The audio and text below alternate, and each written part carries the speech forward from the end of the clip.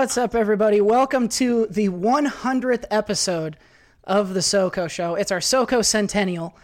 This is the voice of Olivia Wilde, director of Booksmart, aka the co-host Cody Michael. I'm joined I'm joined as always by the so-host Seth Ott. That's not how this works. Now you have to go another entire month without... It's a special episode, Seth. Give me a fucking break.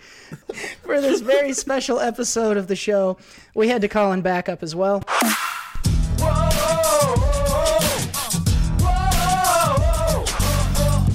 At Jared Buckendahl. Jared Buckendahl joins the show. Welcome, Jared. I like feet. I really like feet. Jared actually isn't here. It's just all sounders. Yeah, that's pretty much. Jared, what did you think of what did you think of Toy Story? I really like Toy Story.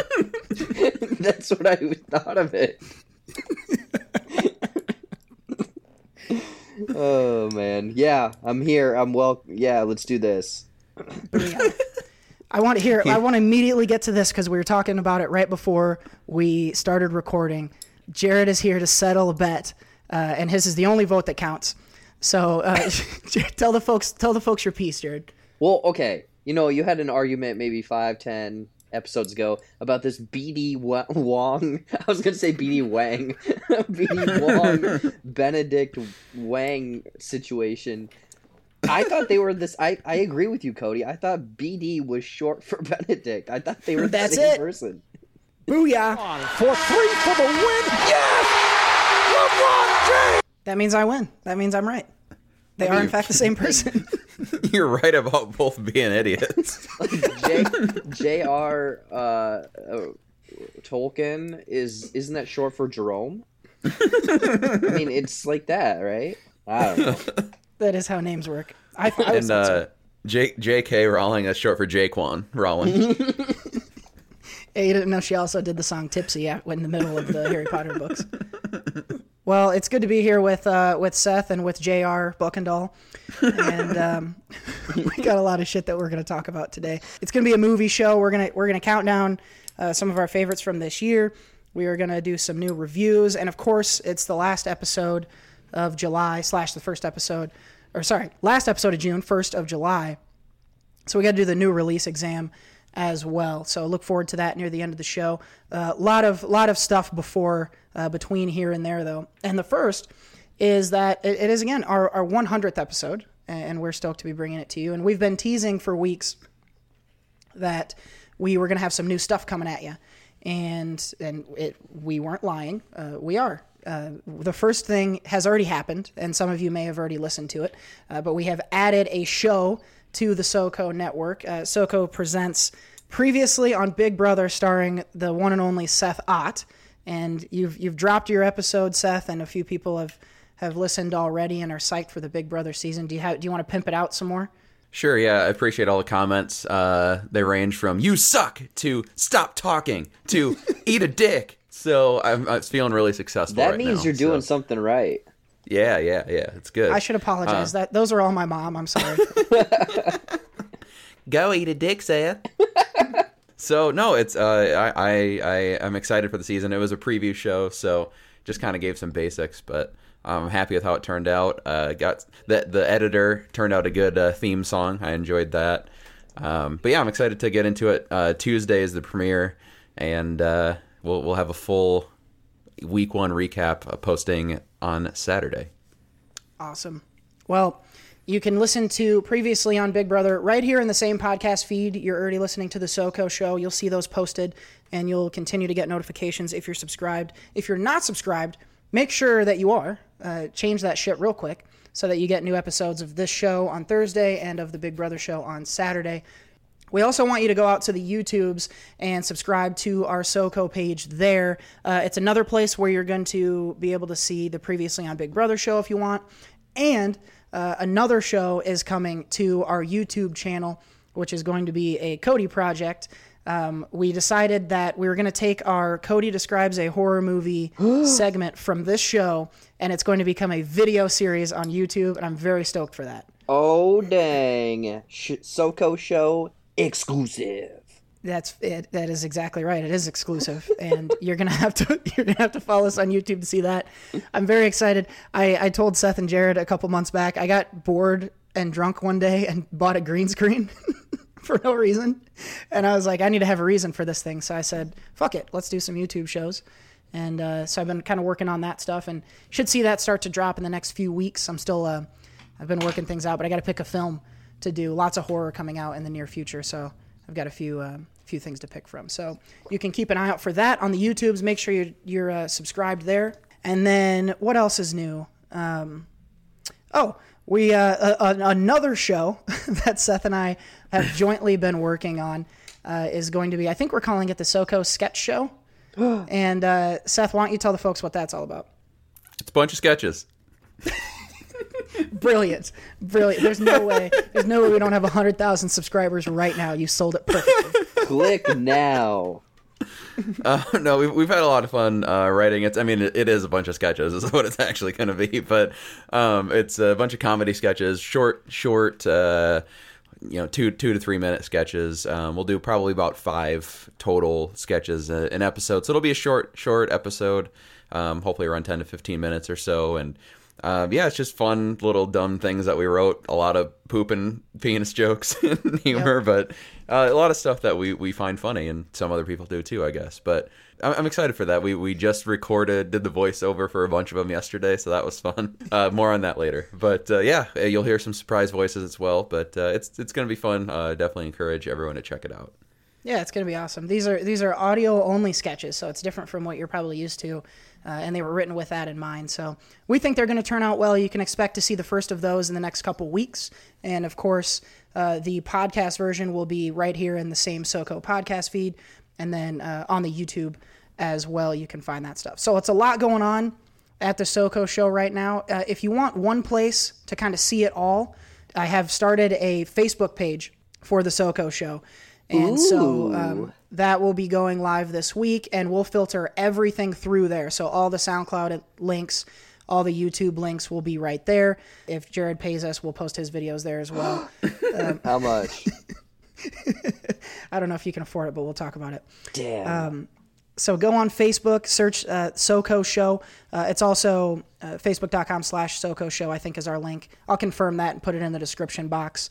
So you can go there. That'll be your one-stop shop for everything SoCo. But again, make sure you're following us on YouTube and on SoundCloud or wherever it is you get your podcast so that you don't miss anything, because it's a lot of shit going on. And all of it fun, all of it exciting, and we're stoked to be bringing it to you. We decided we have to spend all the gobs of money we've made off of our 100-episode podcast. So this is our way of putting our investment back to work, you know? So I'd say that's all that Audible money you guys are reeling in. Yeah, dude. Yeah, dude. We're just fucking rolling in it, man. What am I forgetting? That was I'm winded from all that. Man, you guys are commercial. dropping a whole lot of new stuff. It's kind of a lot, yeah. We get bored because we can't hang out, so we're like, fuck, we got to do something with all the time. We had commercial time. Jared, what do you got? What do you got in the works right now? You got a lot of shit going on your side. Oh man, I can give you guys a little bit of an exclusive of. Oh no! Yeah, I can. Oh, I can shit, do for that real? Too. Oh shit! Hold on 1 second. We got to do this one. Break yourself, fool!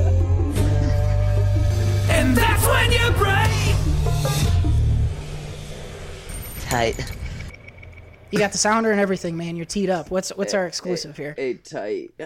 So there's a few shows, like I came out like a couple months ago and I said, hey, I'm gonna have a ranking, a comedy sketch, movies explained poorly, and then one other thing, I don't know. Movies explained poorly, that's getting shelved right now. I'm gonna try to transition that into something else, but I'm gonna be dropping JB Classic Reactions, because that character just discovered Napster, so he's able to download trailers on his Apple MacBook or a Mac, whatever. And then also, you know how like people, they really want the ending of movies explained. They're really confused. They go to a movie and they just don't know how it ended.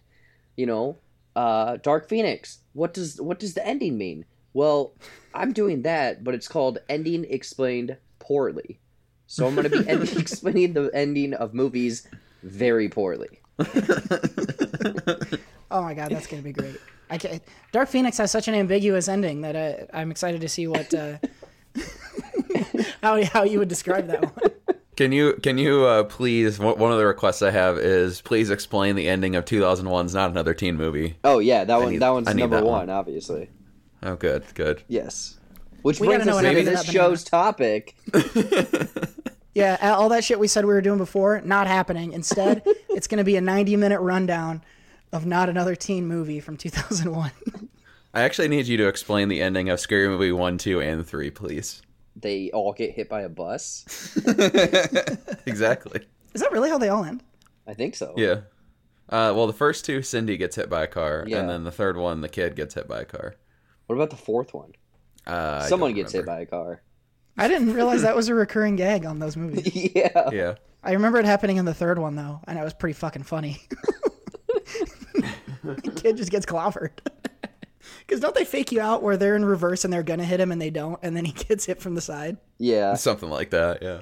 Oh, man. That's fucking brilliant comedy. I aspire to that level of funny. Luckily, we got SoCo sketches coming out here in a few weeks. So, Yeah, rest assured, our stuff is much higher brow than that of the Scary Movie series, I promise. I would never lie to you, listeners. I'm actually very excited for that.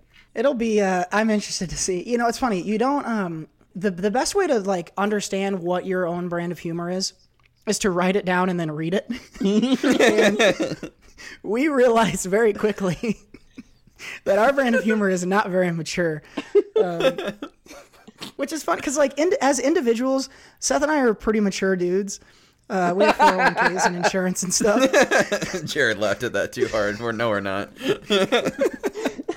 But, like, okay, maybe we are a little immature, but, like, even as individuals, we're way more mature than we are as a team. And, Yeah. And you're gonna see that. You're gonna see that advertised on the SoCo sketch show for sure. Because You both bring each other down. that's a really good way of putting it. Yeah, we do. Seth specifically brings me down. I've been dragging Seth now through 100 episodes of this show, and that is crazy to think about. Jared, we were talking before. We both started kind of, you a little bit before us, started doing the YouTube review thing. And then we jumped on board shortly after with the podcast and the ride home. And it's been 2 years now, give or take a couple weeks, since that happened. And it's fucking crazy to think that we got 100 episodes. It turns out no one can cancel a podcast. Yeah. or we might have been. Yeah, except for Audible. They still might kick us off. But it's crazy to think of how much we've done in those 2 years, and specifically how much our show has changed. And I know your stuff has too. Do you go back and, I know you did, I guess for your 1 year anniversary, you went back and watched your first video and reacted, but have you recently gone back to any of your old stuff? And I'll go back, and it's just, oh man, it's so brutal to watch because I'll say like a sentence at a time, and then the editing's not smooth, and you can tell that I'm basically like reading off of a piece of paper, and it's not that like cohesive or natural. But yeah, I mean, hell, just like you guys said, like if you go back and listen to your first stuff, there's no sounders. There's sounders. Well, okay, there's a few. They're very, like you said, lowbrow fart poop sounders. No, it's us playing instruments that are not really yeah, instruments. you know what? That is, yeah, I forgot about that. Oh my you gosh. guys have kind of made a couple like enhancements. It's like, yeah, you had your first ones where it was just completely made up, like by your mouths or whatever you could find around the house. Yep. And then you guys did the fart ones, and then you're like, okay, maybe we need to move away from the fart ones. Yeah, it took us a while to grow out of the fart and dick jokes, but it was about our 1 year mark where we decided we were going to start doing less of that. So then at your 2 year mark, you decided to bring it back with sketches. Yeah, we needed to outlet that fart energy somewhere. It was just really building up. People say we have a lot of big fart energy. That's a shirt. We didn't plan on doing this, but this conversation is making me really want to. I have pulled up here episode 1 of the SoCo show. Oh god. And I want to listen to the first little bit of it. Here's our very first episode.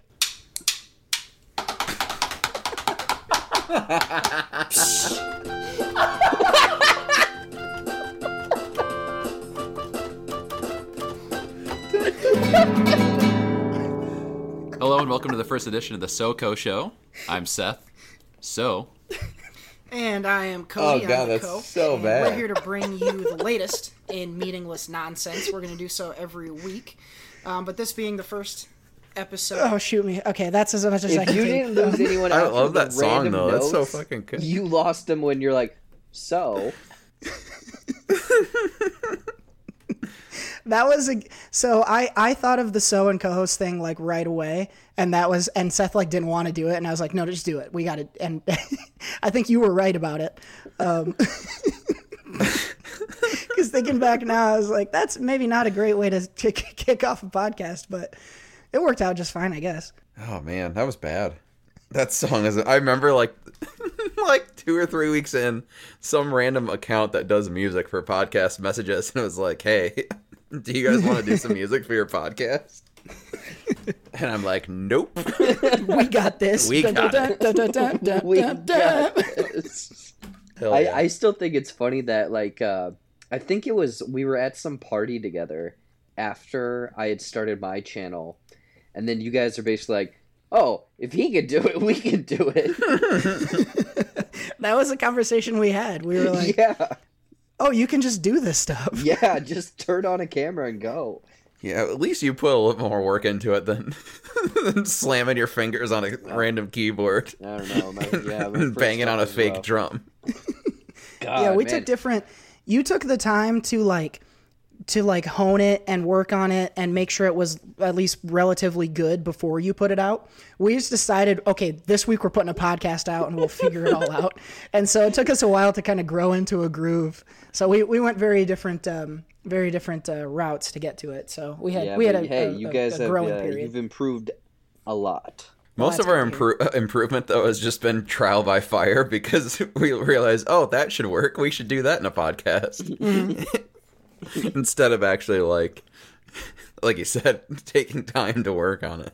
It's really funny to think of like how. So that first episode, I can specifically remember we're sitting across from each other in our basement with one microphone Pantsless. in between us, without pants. That's the one thing that hasn't changed about the show. I was going to say that's what makes it such quality entertainment. That's true. Because we just bare our souls and our butts on this show. It's crazy. We didn't even use our hands to play the music either. Oh, Jesus Christ. That's Gross. I gotta hit you with one of these. Oh, that's nasty. See, we- 100 episodes, you couldn't even done that because you didn't know how to make sounders. We had to put the sounders in post. So we would go, all right, let's talk about TV news. Pause for 5 seconds. Okay, here we are with TV news. You would have had to pull that up on YouTube and then play that in order for that to be in the show. Yeah. I'm gonna be honest. I still don't know how you guys do it. Do the sounders? Well, I mean, I Or know that continue there's to record button, a but podcast together. Is there some sort of program? Yeah, so I have a soundboard. Here's a little inside baseball for the show. We've cobbled together a whole package of software to record. So now, since we live apart, we have Skype open.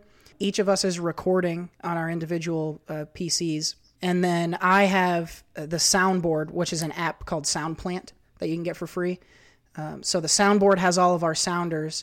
And when I hit the button and it plays out to the two of you, and it also plays into my recorder. So I have my voice and all the sounders, and then I slap on Seth's and Jared's voices on top of it. So that's a little bit of how but it took us forever. Like, I've tried so many different softwares. We went from one microphone to two. We went to the microphone sitting on tables to on arms. We've been in a few different rooms and places. So it's been a lot of, like Seth said, trial by fire to figure out the sound that we have now. And I'm sure in some amount of time it'll look very different from it does now even. I mean, yeah, it's just little tiny tweaks, but I mean, just listen to that first intro. It's enhanced tenfold. You know what the subtle best part of that song was though was the fucking the three claps of the drumsticks together before. That's what made it great. Well, I had to count you in because we played that all together. My favorite part, though, because Seth, you were all about the keyboard at that time, and when you came in with the you were really stoked about having written that melody. So we had to put in. But what people don't realize is, so we were doing a new theme every week, and our current theme, the one that we've kept, we did it the same way. It was on that same keyboard. I think I'm beatboxing. And then we just made random noises. So I mean, that is the least elegant thing about our show is the theme song, and we just love it so much we can never change it. I remember when we finished it too. We were just like, "That's it. That's the fucking theme." That's the one. It was like it's just like how Snoop Dogg and it's how Snoop Dogg came up with gin and juice. He was so happy about it. You're right. Same thing here with our podcast theme. Yeah, that's a true story about Snoop Dogg too. So I take responsibility for the first 30 seconds of the SoCo show being dreadful. What was the second theme? Oh, you want to hear more? Yeah, I do. Okay, here's the second theme. Oh, this is better. Never mind. What? Hello and welcome to episode 2 of the SoCo show. This is Cody Michael here along with Seth Ott. When was this? Did you say right. hey, yeah? Was that like episode Yep. 10? That was episode was 2 2. because we were going to do a different theme every week. All right, you got to play episode 3 now. Yeah, What's we got to keep episode going. 3? We got to keep going. Here's number 3. Oh shit. Hello, everybody, and welcome to the SoCo show. This is Cody All right, what's Michael, 4? joined as always by Seth Ott. Hey. 4. Every time there's music that sounds like music, just know that that's Seth wailing on the keyboard. Hell yeah, man. Okay, I'm a here's 4. Keyboard hero. Number 4. 4 is the regular. Yep. And it has not changed since then. So it only took us a couple tries to get to the perfect one. Hey, see? When you know, you know. And if you don't know, now you know. Sucker. Yeah, there you go. Yeah, don't say the real one. Well, we're certainly happy to be bringing y'all episode number 100. And thank you so much to the listeners out there who have been with us the entire way. I can't imagine it's very many of you, but for those who it is, and for those who have come on at different times, please don't go back and listen to the early stuff. Just take our word for it that they were podcasts. So thank you for listening to our first 100, and here's to 100 more. And Bye. bye. That's the end of this now. We actually have a lot of shit to talk about today, so we gotta get into it. And we're gonna start like we always do. We're not changing anything. We're going to Chic Tweets. I call you a punk.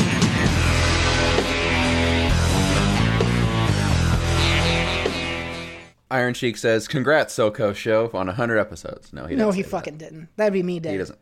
He doesn't care about us. No, Iron Cheek had to give us a little bit of Wednesday wisdom on Wednesday. To keep the body in good health is a duty. Otherwise, go fuck yourself, you dumb son of a bitch. Oh. Nice. Hashtag Wednesday Wisdom. Yes. There you go. I don't even need to summarize it. That's just good advice. Everybody listen to the Sheik. I call you a punk.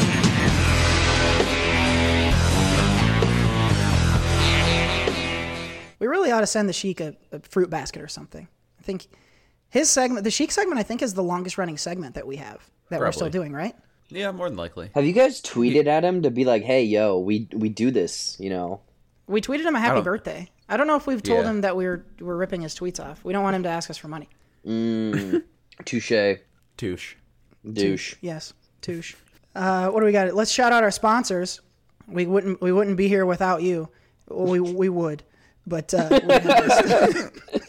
just going to be honest now. audibletrial.com/SoCo. Hit the link in the description box. You're going to get 30 days and your first book for free. Oh, this guy again. Mathis Designs, Etsy.com/shop/Mathis Designs for all your stationery and graphic design needs. And of course, Mike's Wood, Etsy.com/shop/cornfed and wed to get your wood worked. There you go. For our 100th episode, all 3 of our sponsors are giving away $100 free if you just send them an email saying that. Just tell them Co sent you, and they'll get you $100. And it's but not even like $100 in their product. It's just straight up $100 bill. They're gonna It's send cash you. money, baby. You know what's funny? Okay, about that, just giving away free shit like that. There's 1 or 2 of my videos where I've put redemption codes for gift cards and no one has used them. What? Yeah. That's why Like people in the got to read the description? description box. man. No, in the actual video. Where? Exactly. Yeah, you're lying about No, it. I'm dead serious. I'll wait another year and then I'll bring it up. Well, there you go. Go watch all Jared's stuff over on the YouTubes At Jared Buckendall. and get all his free shit that he's dangling out Do you there. hide it? And that's how you get watch time. Did you hide it? I literally just put it in there at the end of one of my videos. Like, you think that it's done, and then it's just sitting there, and then I walk back on frame, and I'm like, oh, you're still here. And then I say, oh, well, thanks for watching. I guess I'll give away a gift card, and then put the code at the bottom. What? Yeah. That is insane. That's crap. That's a better end credit scene than the one for Dark Phoenix. Right? You should do that. You should continue to do that, but do it in your Randy Newman outfit. And just go, I got a gift card for you. I'll make up a song about gift cards. Yeah. Oh my god, I got to hear this. This is an official request. Done and done. So for all of our SoCo listeners, go out to Jared's videos, find the video with the gift card, and I guess tell us, and we'll tell everyone so that Jared's got to give everyone gift cards. That's how this works, right? Yeah. All right. Well, there you have it, folks. Free money is on the table. Contact any of our sponsors as well as Jared, and you're going to get some free money. So you bet you were wondering when it was going to pay off that you were listening to our show. Today is that day. So hit the links in the description box for your free cash. That's exciting. Free. Cash money. There you go. Free. And actually, as it relates to our sponsors, Audible really hasn't given us shit, but Bastards. Mathis Designs is our friend Steph, and all of our artwork for the show is provided by Steph. So whenever you see our profile photos and things like that, that's Steph at work. So that's where we are connected with Mathis Designs, also just as a friend. So is Mike, who you heard on a podcast on his wedding day like a year and a half ago. It was one of our early episodes. He is Mike's Wood, and he's provided us with some signage and things for SoCo Show Studios. So all sorts of great stuff going on in there. So if you can, find a way to utilize their services on Etsy. And again, tell them Co sent you. I don't know if you'll get anything for free, but free. Do it anyway. There you go. So we did our announcements. We did the Chic tweets. We did sponsors. Let's get into the meat of the show. We are going to be talking movies. If you came for TV, get the fuck out. Because it's just movies today. And we're going to start by ranking our top 10 movies for 2019 so far. We're halfway through the year. Seth and I talked last week about a disappointing summer season so far. But the whole of 2019 has provided some gems. And so we're going to count down all of our favorites from the first 6 months of the year 2019. Ladies and gentlemen, this is Mambo number 10. I thought you were going to play it twice. We're gonna count down from 10 to 1. If someone mentions a film that you have higher on the list, stop us and we'll kick that can down the road and talk about it its highest ranking. So let's jump into it. What's gonna be our order? I think we start at 10, don't we? Number 10. Number 10 is a movie that I am going to review. Jared will also review shortly. He already reviewed on his channel, but we'll review on the podcast as well. Toy Story 4. So I won't go into depth in it just yet because there'll be a full review shortly. There you go. Toy Story 4. Is that any higher for you, Jared? Kick it. Okay. Kick it. We're kicking Wait, are we it. calling kick it or punt it or slap Kick it. Slap Kick the can. Okay, kick the can. Slap it. Yeah, slap it. Let's start slapping it. I like slapping Hey, it. pop it. Twist it. Oh my God. Pull it. Pull it. Jerk it. This isn't a hand job lesson, Jared. This is a game. Oh, geez. All right, let's go on. My number 10 movie for the year. I did some shuffling around at number 10. It's pretty jam-packed, so I'll have quite a few honorable mentions. But I ended up landing at Aladdin for number 10 on my list. Wow. Yeah, I really liked this movie. And it was a pleasant surprise for me going way back to the first shots of, first looks of Will Smith and of the cast. And I just thought that it was a really well done kind of recreation of the first. They weren't trying to reinvent the wheel, but they added a lot of style that I really liked. They added some hip hop influence to some of the music, which was great. Friend Like Me, the new rendition, is amazing. I listened to it a lot. And I just was really happy about it when I left. And I think part of it was due to low expectations. And I was pleasantly surprised. But I really did enjoy my time at Aladdin. One of the few sort of gems that have stuck out of these last couple months. So I enjoyed Aladdin. I know you guys too, but you don't have it obviously as high as me on the list. Oh no, you didn't stop talking, so I was gonna say kick the can.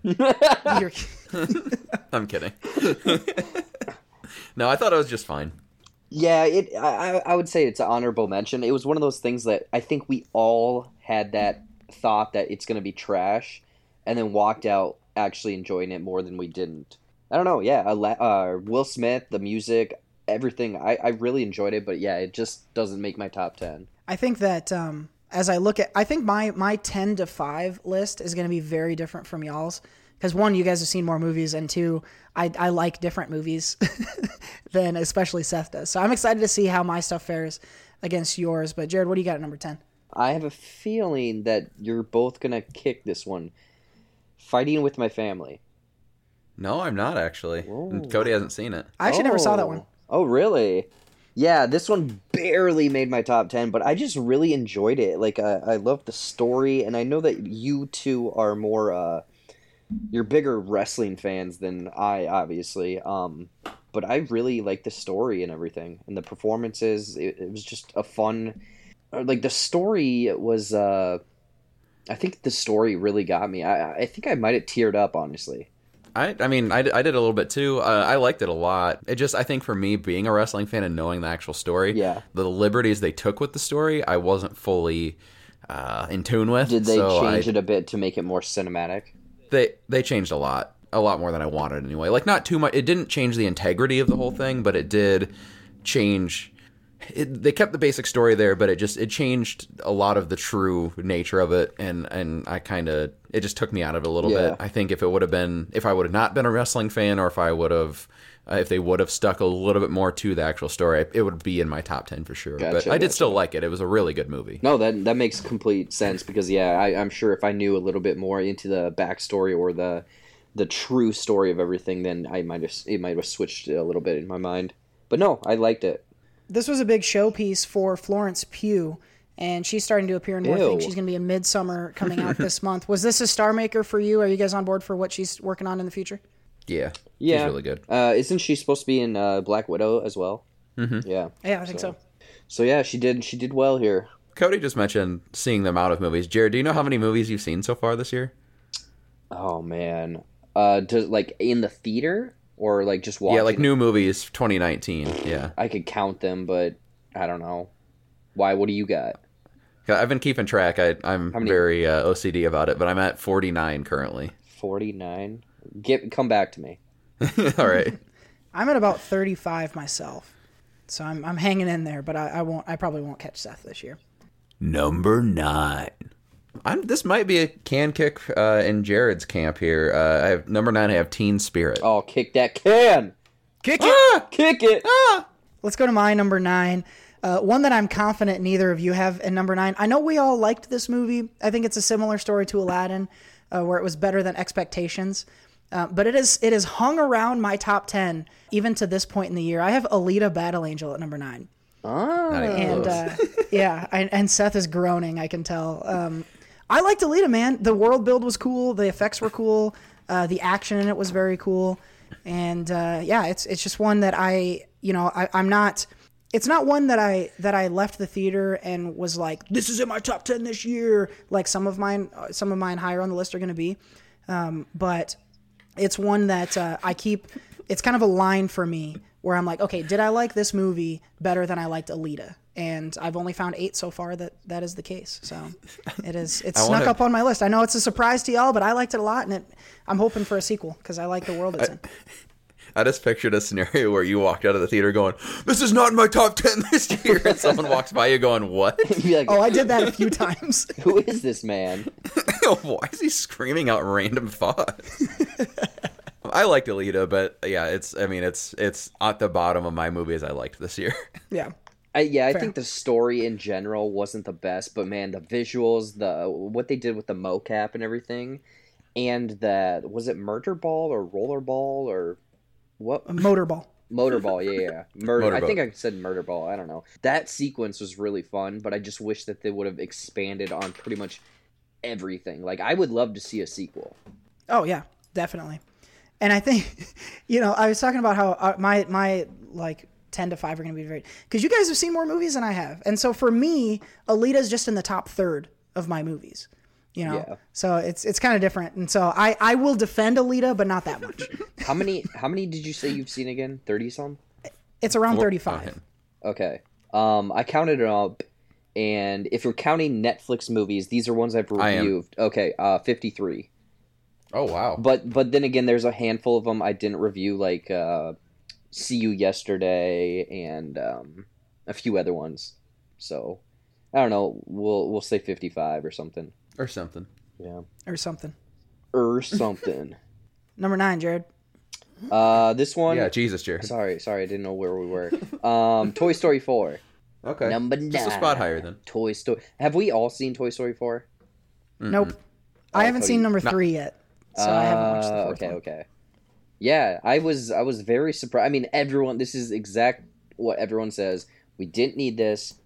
We didn't need it, but we wanted it. I don't know. It worked out. I'm at a loss for words right now. They found a story in there that really connected everything and kind of filled in a little bit of blanks of characters that might have disappeared and then they came back, and it was just a very good end cap to, I guess, Woody's story. Yeah, I definitely want to talk about it in the review because I had some issues with it. Okay. But yeah, we'll talk about that later. Okay, yeah. Number 8. Probably another can kick here, Rocket Man. Kick it. Yep. We're going to boot that one down the road. Kick it. Seth will eventually get to speak. I'll get to talk for my last 4. This is exactly what fucking happened with the end of last year one. Like, I had all these ones that you guys had higher, and then the last 4 I'm talking forever because it's a bunch of indie stuff. I got Gloria Bell and this one that they filmed on a Polaroid camera from the 90s, and That's exactly what it's going to fucking be. yeah, it is. Gloria Bell is not in my top 10. It was 11. I was We're just going to trying get to to think Seth's... of. Oh, gonna get leave to no Seth's top trace 3. where they're dusting up the tracks in the forest. It's good. We're going to get to Seth's top 3, and listeners are going to be like, what the fuck movie is that? I've never heard of These don't exist. Oh, it's gonna be good. So that's me at number 8. This is one that I hesitated. I wasn't sure whether or not I should put this on, whether or not this qualified. But I have Black Mirror's Bandersnatch here at number 8, and I know it's not on either of your lists. And it was just really, this is the one that had the choose your own adventure aspect to it, which I thought was done brilliantly. I had a really fun time kind of testing the different scenarios and the different paths that you can take. But even besides the gimmick of it all, I thought it had a really cool narrative with some interesting twists and turns, and just like Black Mirror always is, and most Black Mirror episodes are might as well be a feature. I just thought it told a cool story and it had nice twists and turns, and I enjoyed it a lot. I did, and I enjoyed it as much as anything else in my top 10. I will replace it. If you want me to, but as far as movies I've seen, I got Black Mirror at number 8. No, that's fine. You can put it on there as long as I can put in the You versus Wild Choose Your Own Adventure with Bear Grylls in my top 10. Yeah. Did you guys try that one out? I've done a couple episodes of it. Doesn't he get to fuck a bear in one of the episodes? Bear fucks bear. Yeah.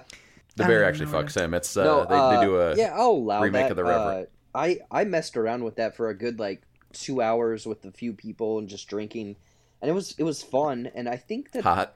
Yeah, I know, right? I think that they mentioned, didn't they say that they wanted to make a feature film that was like that? Yeah, it's been mentioned. I don't know if they could ever do a theatrical release that way, because how are you going to get maybe you vote? I don't know, but I'm sure we'll get there someday. But as for now, it's got to be on the laptops. And I thought it was done super well. Like the timing of it with the flow of the film made sense. The choices were never obvious, so you never really knew what you were getting from when you picked a path. It was super well done for what it was. Mm-hmm. And even without the gimmick, I thought that the narrative itself would have carried it.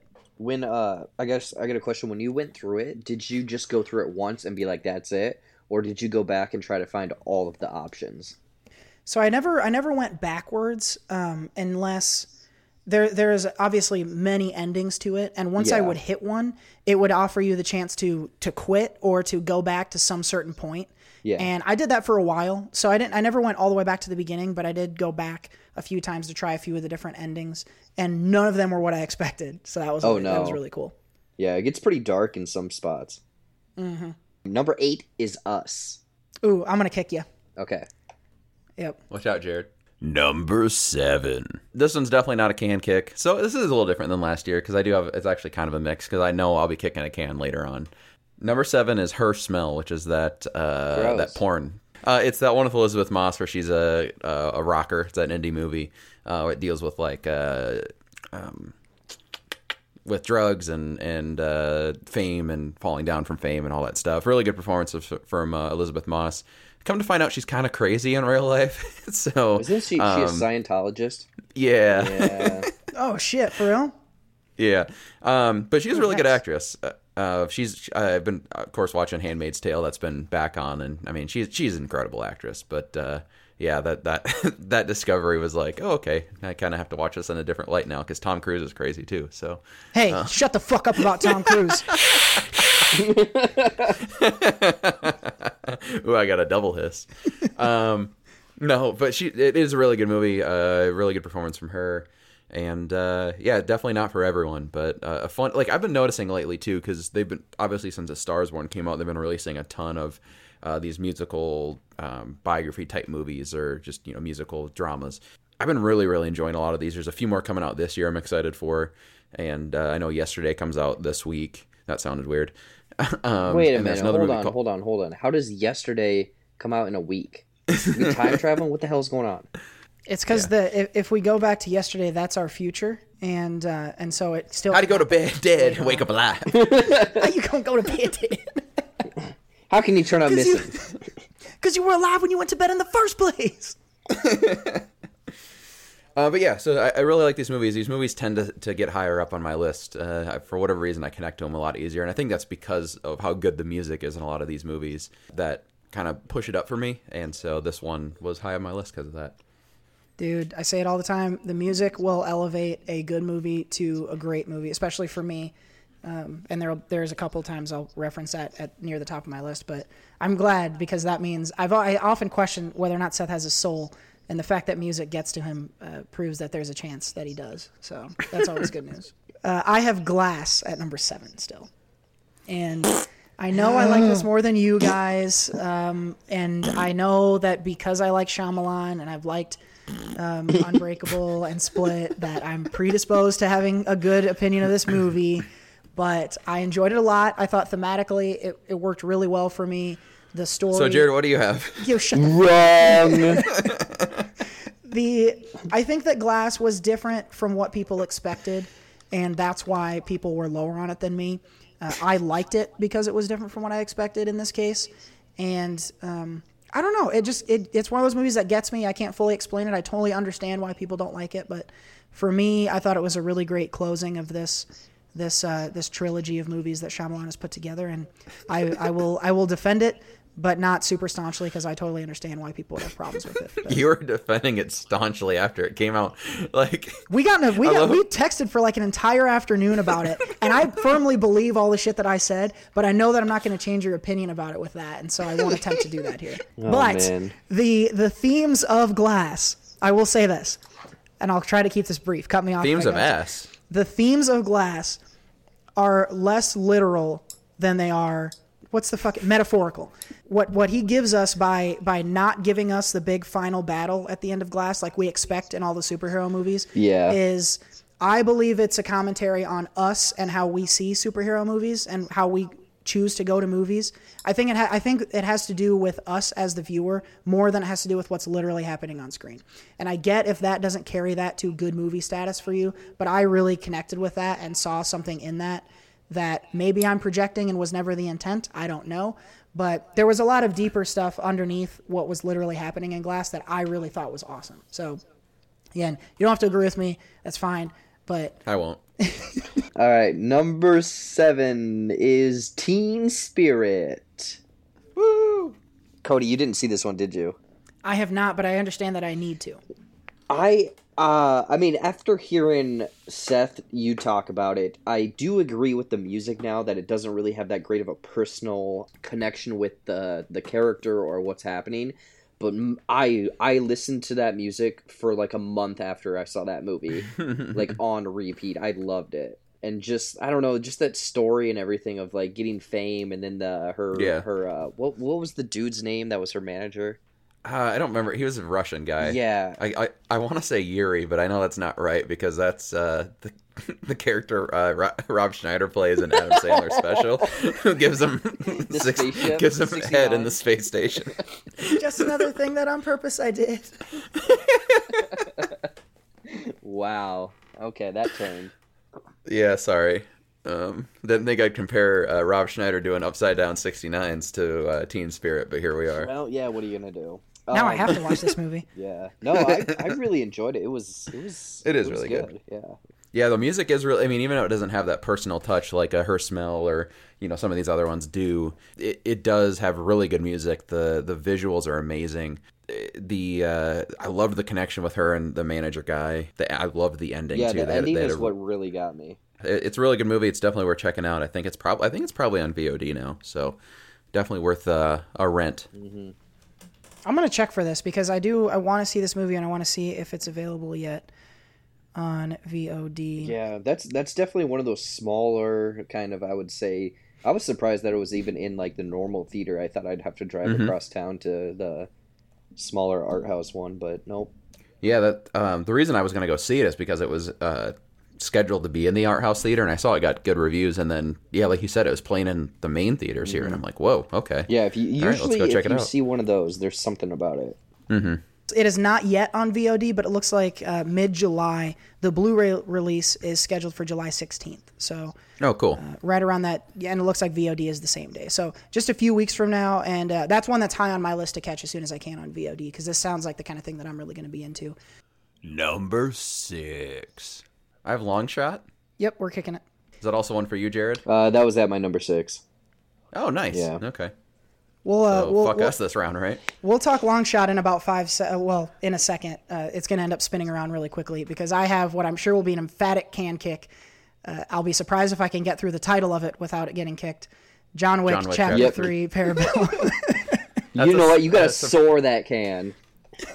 For me, it's just a slight little tap. So let's see. You had Jared, you had Long Shot at number 6? Yeah, I had that at number 6. Okay, we'll come back to that in a second. We got to go to Seth's number 5. Number 5. John Wick Chapter 3, Parabellum. Okay, nice. Kick it. Kicking it again. Yeah. All right, so we're back to Long Shot because I have it at number 5.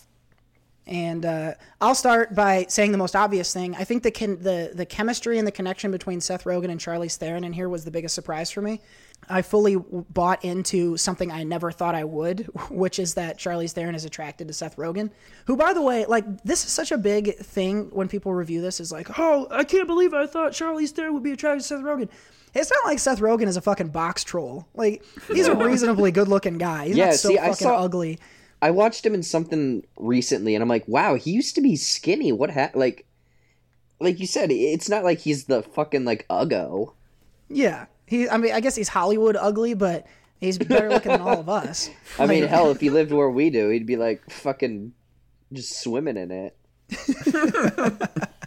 Ew. But I thought Long Shot was incredibly funny, more heartfelt than I anticipated. It was just a really pleasant surprise for me. I didn't expect a lot out of this, but had a really fun time. It is one of those that I'll go back to. If Charlize Theron wasn't already near the top of your favorite actresses list, I think this should put her there. She was really charming in this. It's really hard for a woman like Charlize to pull off charming because she's so hot that you assume she's a bitch. And so here she has that level of like accessibility, sort of, so to speak, of like down to earthness in this that I thought was really cool. And so she is incredible in this. I thought it was very funny. Some of the political humor that they tried to go for fell flat for me, but the supporting cast was really good. I just thought all around it was really well done and a lot better than I expected. Ditto. Yeah, no, like you said, some of the political stuff, I thought that they were going to go a little more deeper into it and kind of make a message or a statement out of it, but they touch on it, and, you know, it's a quick throwaway joke. But yeah, it was it was the perfect combination of rom-com and comedy. Definitely agree. And then, I mean, I think you contractually were obligated to have it somewhere in your top 10 after winning some prizes from the movie. Yeah, dude, they sent me 2 pairs of sunglasses, a poster, and I have a sweet windbreaker now. So we've been tangled up at the 6-5 spot. Jared, what do you got here at 5? Number 5, I got Rocket Man. We're gonna kick you again, dude. Oh man, we're all linked together at this party. Man, So. Number 4. Probably another can kick. I have Avengers Endgame here at 4. Kick it. Yeah, we're kicking it. So Okay, we finally... I'll shut up now. All three of us have included Rocket Man, and I have it at number 4. So we can finally All talk right, about we it. can talk about a movie. Yeah, movies. We did it! Movies. Dude, I'll try not to cover every base because I know we all liked it. I think Taron Egerton in here is really setting himself apart. His ability with the singing and the dramatic part of this, he's funny at times. I think this is his best performance yet, and I'm really excited to see what he does now. And I'm hopeful, Seth, that this has endeared him enough with you because I know you didn't like him much before. Yeah, I mean, I think it's really just because of Kingsman. I really disliked the second one. I liked the first one, but the second one I really disliked. Yeah, I liked Rocket Man a lot. He was great. Music was great. This was the one where I saw the opening 3 times, so I guess I got my money's worth out of that one. With not knowing it was really more of a musical, like fantastic musical, than a straight up biopic going in, because the trailers make it look like a biopic. With it kind of starting off being that, or the whole movie really being that as more of a musical, I was worried about that, how much I would enjoy it, but I did end up really enjoying it. So you guys obviously enjoyed it more than I did, so I'll let you guys wax poetic on it. Wax on, wax off. Yeah, I thoroughly enjoyed this movie, and I think the biggest surprise was, I was sitting in my chair, and then all of a sudden when it burst out into actual, like, a musical, like, song and dance. Your pants came off. Yes, they just fucking flew against the wall. like Benny and the Jets when he's, like, leaning up. Like, I was doing that, but my pants just came off. That's all I gotta say. I think that scene you're talking about where he kind of floats up. Yeah. That's one of my favorite scenes in any movie this year. Yeah, they really loved that. They did so many creative things with his music. Like, I guess they never. But okay, the easy comparison is against Bohemian Rhapsody. That movie kind of let the songs play out a little bit longer and actually had like concert scenes. This one was more of kind of like a highlight reel of all of his songs. Like, here's a minute, here's 30 seconds, here's a quick minute, and it does that throughout the whole movie. Yeah, it was very kinetic in that way. It moved quickly, which I think was to its benefit.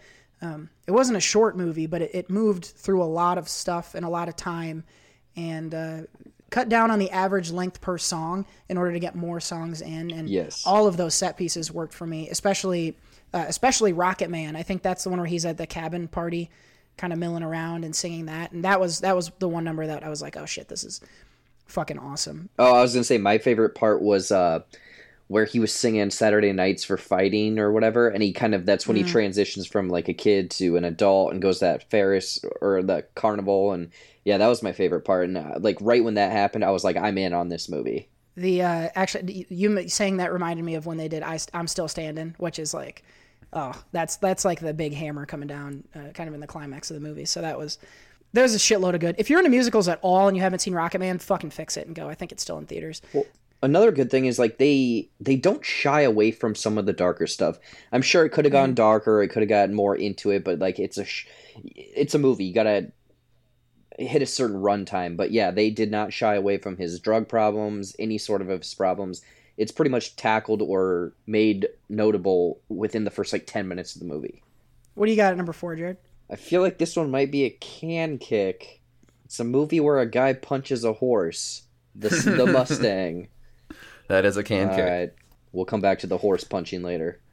We will. Number 3. Definitely not a can kick. I know neither of you have seen this or even had the opportunity to see this. It is The Souvenir. Oh my god. Fuck you, oh my god. It's an awesome movie. Yeah, so you got to Oh My God, Alita Battle Angel. I get to Oh My God, The Souvenir. No, you don't, because yes. The Souvenir is a much better movie than Alita. I don't know about that, man. And I've seen both. Alita has that awful, I love you, and then he fucking falls from that pipe or whatever was going on. But it has the most realistic chocolate I've ever seen in a movie. I'm not going to admit having lost this contest, but I say Alita Battle Angel is as good as The Souvenir. Convince me otherwise. No, because I did it last week with my review. No, I mean, I'm not going to talk much about it because I had to talk about it a lot last week. So if it stays up on my list towards for the end of this year, then I'll talk about it more. But I did really love this movie. It's one that stuck with me. It was lower on my list, and it's just kind of creeped up higher and higher as the days have gone on since I've watched it. Amazing performances, really deep story, and has a really good pedigree with the filmmakers behind it. So sequel is being filmed right now. Robert Pattinson had to drop out because he's a fucking star now. People need to watch more of his movies. But actually, that movie, it's not on my list. It's in my honorable mentions. But High Life, that one that came out earlier this year, which Cody, I think you would really like because of the sci-fi elements and stuff. That's on VOD. Space, right? Yeah, that's on VOD in like 2 days. So I would. It's weird and it's kind of out there, but I think you'd like it because it's really sci-fi. So you should watch that. Yeah, that one's going on my list for sure. And by the time this podcast releases, it will be out. So High Life, if you want to get your Robert Pattinson fix. This podcast is, of course, a big fan of Robert Pattinson. Jared, where are you on him? I mean, everyone's like, oh, he's the Twilight and the fucking Harry Potter boy. I saw whatchamacallit? Good Time. I hadn't seen High Life and I haven't seen The Rover, but just from Good Time, I'm sold on this guy. Like, he encapsulates, like, he takes a role and he is that person. Like High Life, not High Life, Good Time. Yeah, it was just so gritty of a film. So yeah, for Batman, I'm in on it, and I really hope that they kind of go that way of him almost being more of a detective rather than a superhero. Definitely agree. Yeah, because before going into Good Time, because again, this is one of those things where I saw a bunch of reviews saying it's really good and stuff, and he was awesome in it. But I was one of those people who was like, Robert Pattinson, are you kidding me? I was forced to go watch one of those stupid Twilight movies a long time ago, and I fell asleep. I don't want to see him act. But then I saw the movie, and he was incredible, and then High Life again, incredible. So he's great. This was a nice little tangent on Robert Pattinson, since you were giving me shit about this awesome movie you'll never see because you're a douche. Oh, wow. Seth is passionately for The Souvenir. Make sure you go watch it or Seth's going to throw a fit like a crybaby. Well, it's one of those things where, Seth, you'll come up with these movies that, like, for example, First Reformed last year. I mean, it got award notice, so who knows? Maybe this is going to be one of those movies that at the end of the year gets some sort of notice. I hope so. I think it deserves some. No, it doesn't. Alita Battle Angel does, though. No. It'll win a Razzie probably for the I love you. I hope Alita gets an effects Probably will. nomination, and The Souvenir gets no nominations, and I'm gonna have a good laugh about that. I know you. I've known you for 2 days. I love you. Baby, come back, you're a robot and I'm the discount Drake Bell. Please love me. He did. I seriously thought it was Drake Bell. He did look like Drake Bell. All right, guys, Sounds we can quit shitting on Alita Battle Angel now and go on, don't you think? Sounds to me like whoever had that in their top 10 is a moron. Hey, let's go on. Is it my number 3 now?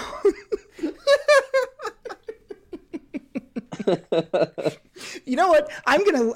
Nothing will. Alita Battle Angel is gonna move up my list now because you're only number 3. You're only making me making me more convicted in my belief that it's a good movie. You know what the filmmakers will say about you moving it up? I love you. My number 3, if we're done with the Alita Battle Angel jokes, is Us. Jordan Peele's Us. Oh, yeah. Yeah. Do you guys want to laugh me off the podcast about this one? No? Okay. Us is good. And Jared, we had to kick it because it was on. We had to kick it because it was on Jared's list. It did not make Seth's top 10 because he hates the blacks. So no, that's not true. I should say that's Seth likes the blacks. He has a black friend.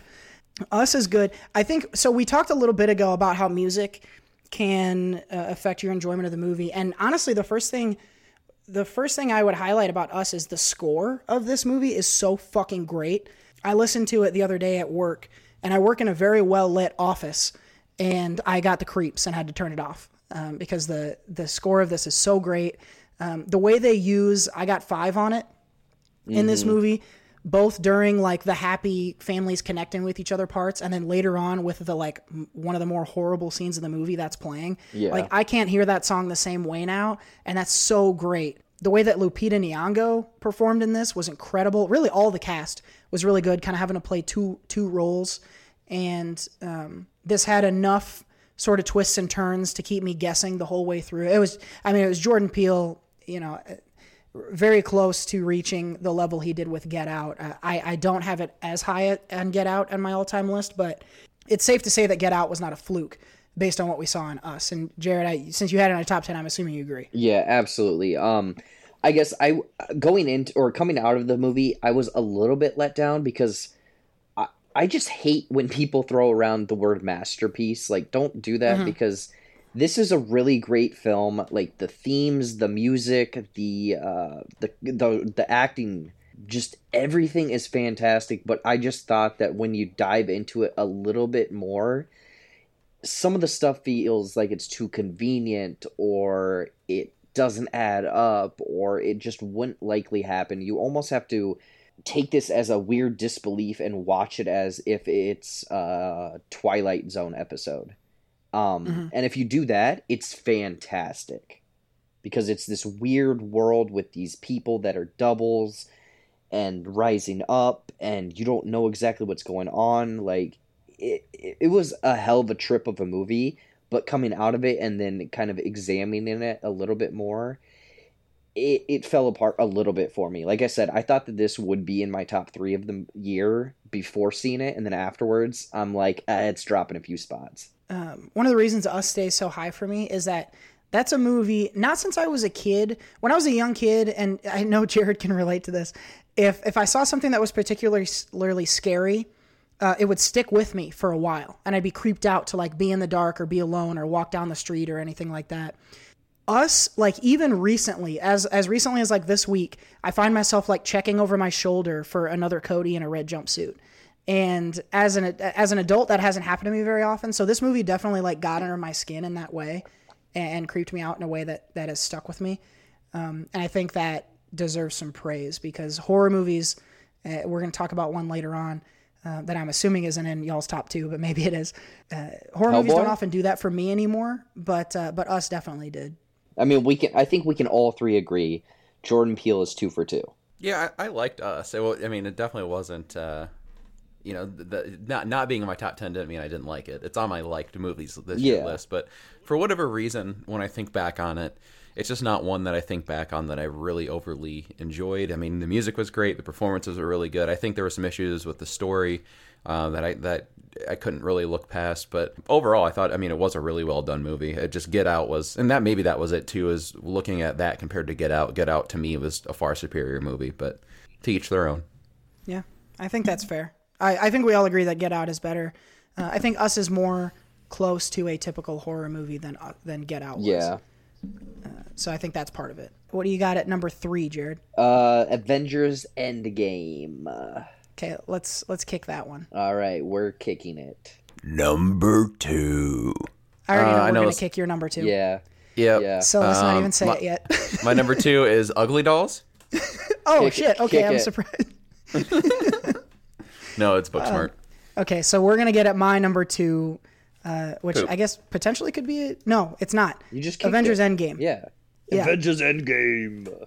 Endgame was dope. We did an entire podcast on it not too long ago. You can go back and listen to that episode. But I think to have brought together everything that's happened in the MCU and to have hit us all emotionally in the way it did. I don't know about you guys, but I cried a lot during Endgame, both happy tears and sad tears. And it's really elevated the superhero movie to a place where I don't think it's ever been, where this was actually a very emotionally affecting movie. And it took 20 movies to get there, but this was a damn near perfect, close to all of this. Some people have problems with the time travel, but I'm able to suspend my disbelief enough to assume it all works out fine. For as high as the expectations were, I think it nailed and even exceeded in some places what I was expecting. Yeah, it was, obviously, 22 movie lead up. It was a spectacle film. Critically, I wouldn't say it's, the best of the year, but, fun box office-wise, it's top-notch. It's one of the most fun times in the movie. And the thing is, it's what, 3 hours and 2 minutes? That time flies by. This one had a lot more to me than some of the other MCU movies, especially like with the stuff with Tony Stark and some of the emotional beats. I think his performance, Robert Downey Jr.'s performance in this, is probably the best out of any superhero movie I've seen, except for maybe Dark Knight. But yeah, definitely Dark Knight. Sorry, Marvel movie, I guess, just for sure. There's parts of this that made me enjoy it a lot more than some of the other ones, so it's higher on my list because of that. Are you gonna give him a Best Actor nomination? I personally wouldn't put him up there, but I wouldn't be mad if he got one. Yeah, I know a lot of people have come out. Personally, I don't think so, but a lot of people have come out and said that he deserves it. Yeah, I wouldn't put him in my list. I mean, again, I haven't seen. I could probably put 5 other ones up there right now. Like what? But, the superhero? Well, you know, Tilda Swinton's daughter is definitely a dude. So Nice. James McAvoy in Glass. fuck no. That kid from Alita Battle Angel. I love you. I fucking knew you were going there next. I hope he gets one. That'd be amazing. I hope he gets a Razzie. He's definitely getting a Razzie. I'm gonna look like such an idiot.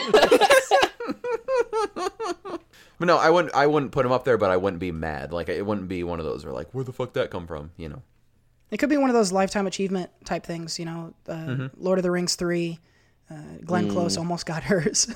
I feel so bad for Glenn Close. Yeah. But I wouldn't be surprised either if he were nominated. So what do we got? That was my number 2. Yeah, I'm on number 2. John Wick Chapter 3, Parabellum. Lady Antebellum. Lady Antebellum. I mean, this is straight up action. Do you want to take a break because there's more action? Yeah, it's just bananas. I mean, from the opening, 10 minutes when he shoves a book into someone's mouth and then spanks a horse to kick the teeth in of another dude. Like, you know what you're getting into. Hell yeah. The book stuff in the beginning, I dead seriously was like, I don't know if this is for me. I was like, I like action. I don't like gore is not my thing. And I was like, that's a little too much for me. Like, maybe I don't love John Wick as much as I thought it. Like, there were times in this movie where it was too violent for me, but it did a good job of kind of straddling that line. So I still enjoyed it too. Obviously, it's my number 6, but Jesus Christ, he fucking hurts and kills a lot of people in this shit. I mean, it does get a little weird, like almost self-aware at the end, where like the 2 people could easily kill him, but they're like, "Hey, man, we love you, big fan." Like that kind of fell apart a little bit for me. Yeah, I mean, it's not higher because of some of the different issues. I'm totally bought into the whole world of John Wick. So with him being kind of a mystical figure, I'm okay with people kind of like a celebrity almost. Like bowing down to him, or him just like being able to take out all these peoples because he's basically, you know, he's the Baba Yaga. He's the boogeyman. He can do crazy shit that others can't do. I think my issue with this was just kind of the narrative and the pacing, especially towards the middle. When they went to like Egypt or wherever they were going, I was almost bored. Like there was they broke it up with some good scenes with Halle Berry and the dogs, and there were some really cool fights in there. But just the general exposition and the whoever that guy was over there that they were making deals with or whatever. Just the dude in the desert, yeah, the like leader of the high table. Yeah, just all of that. I just kind of, and normally I'm down with the John Wick backstory, but this one felt to me like it needed to be like in New York because it was all them going after him. And when they went overseas and all that, I just kind of pulled me out for a little bit. So I still loved, like, the action was amazing. Of course, any amount of John Wick is great for me. I'm very happy about it, but it just took me out of it for a little bit and kind of made me. It didn't enjoy it as much as some of the others. Yeah, no, I can see you. I think when I do my review, one of my negatives or things I didn't really like was that part where he goes into the desert, but all of the other stuff overshadows it. I mean, you have a dog running up a wall, biting a dude's nuts, and then he is in the Continental shooting guys that are armor-plated, goes and gets a shotgun, just blows people apart. Like, that is straight up, someone was playing a video game, they're like, okay, we're going to take this and make it a movie. Number 1. So this is the can kick from Jared earlier. The Mustang is my number 1 of the year. The Stang Bang. The Stang Bang. I love some good old fashioned horse punching. So I was like, all right, this is number one. Yeah. For sure. No, this Wait, one. the horse punches in this movie? I thought you were talking about John Wick. No. No. No. Have you not seen the Mustang? No, I haven't seen the Mustang.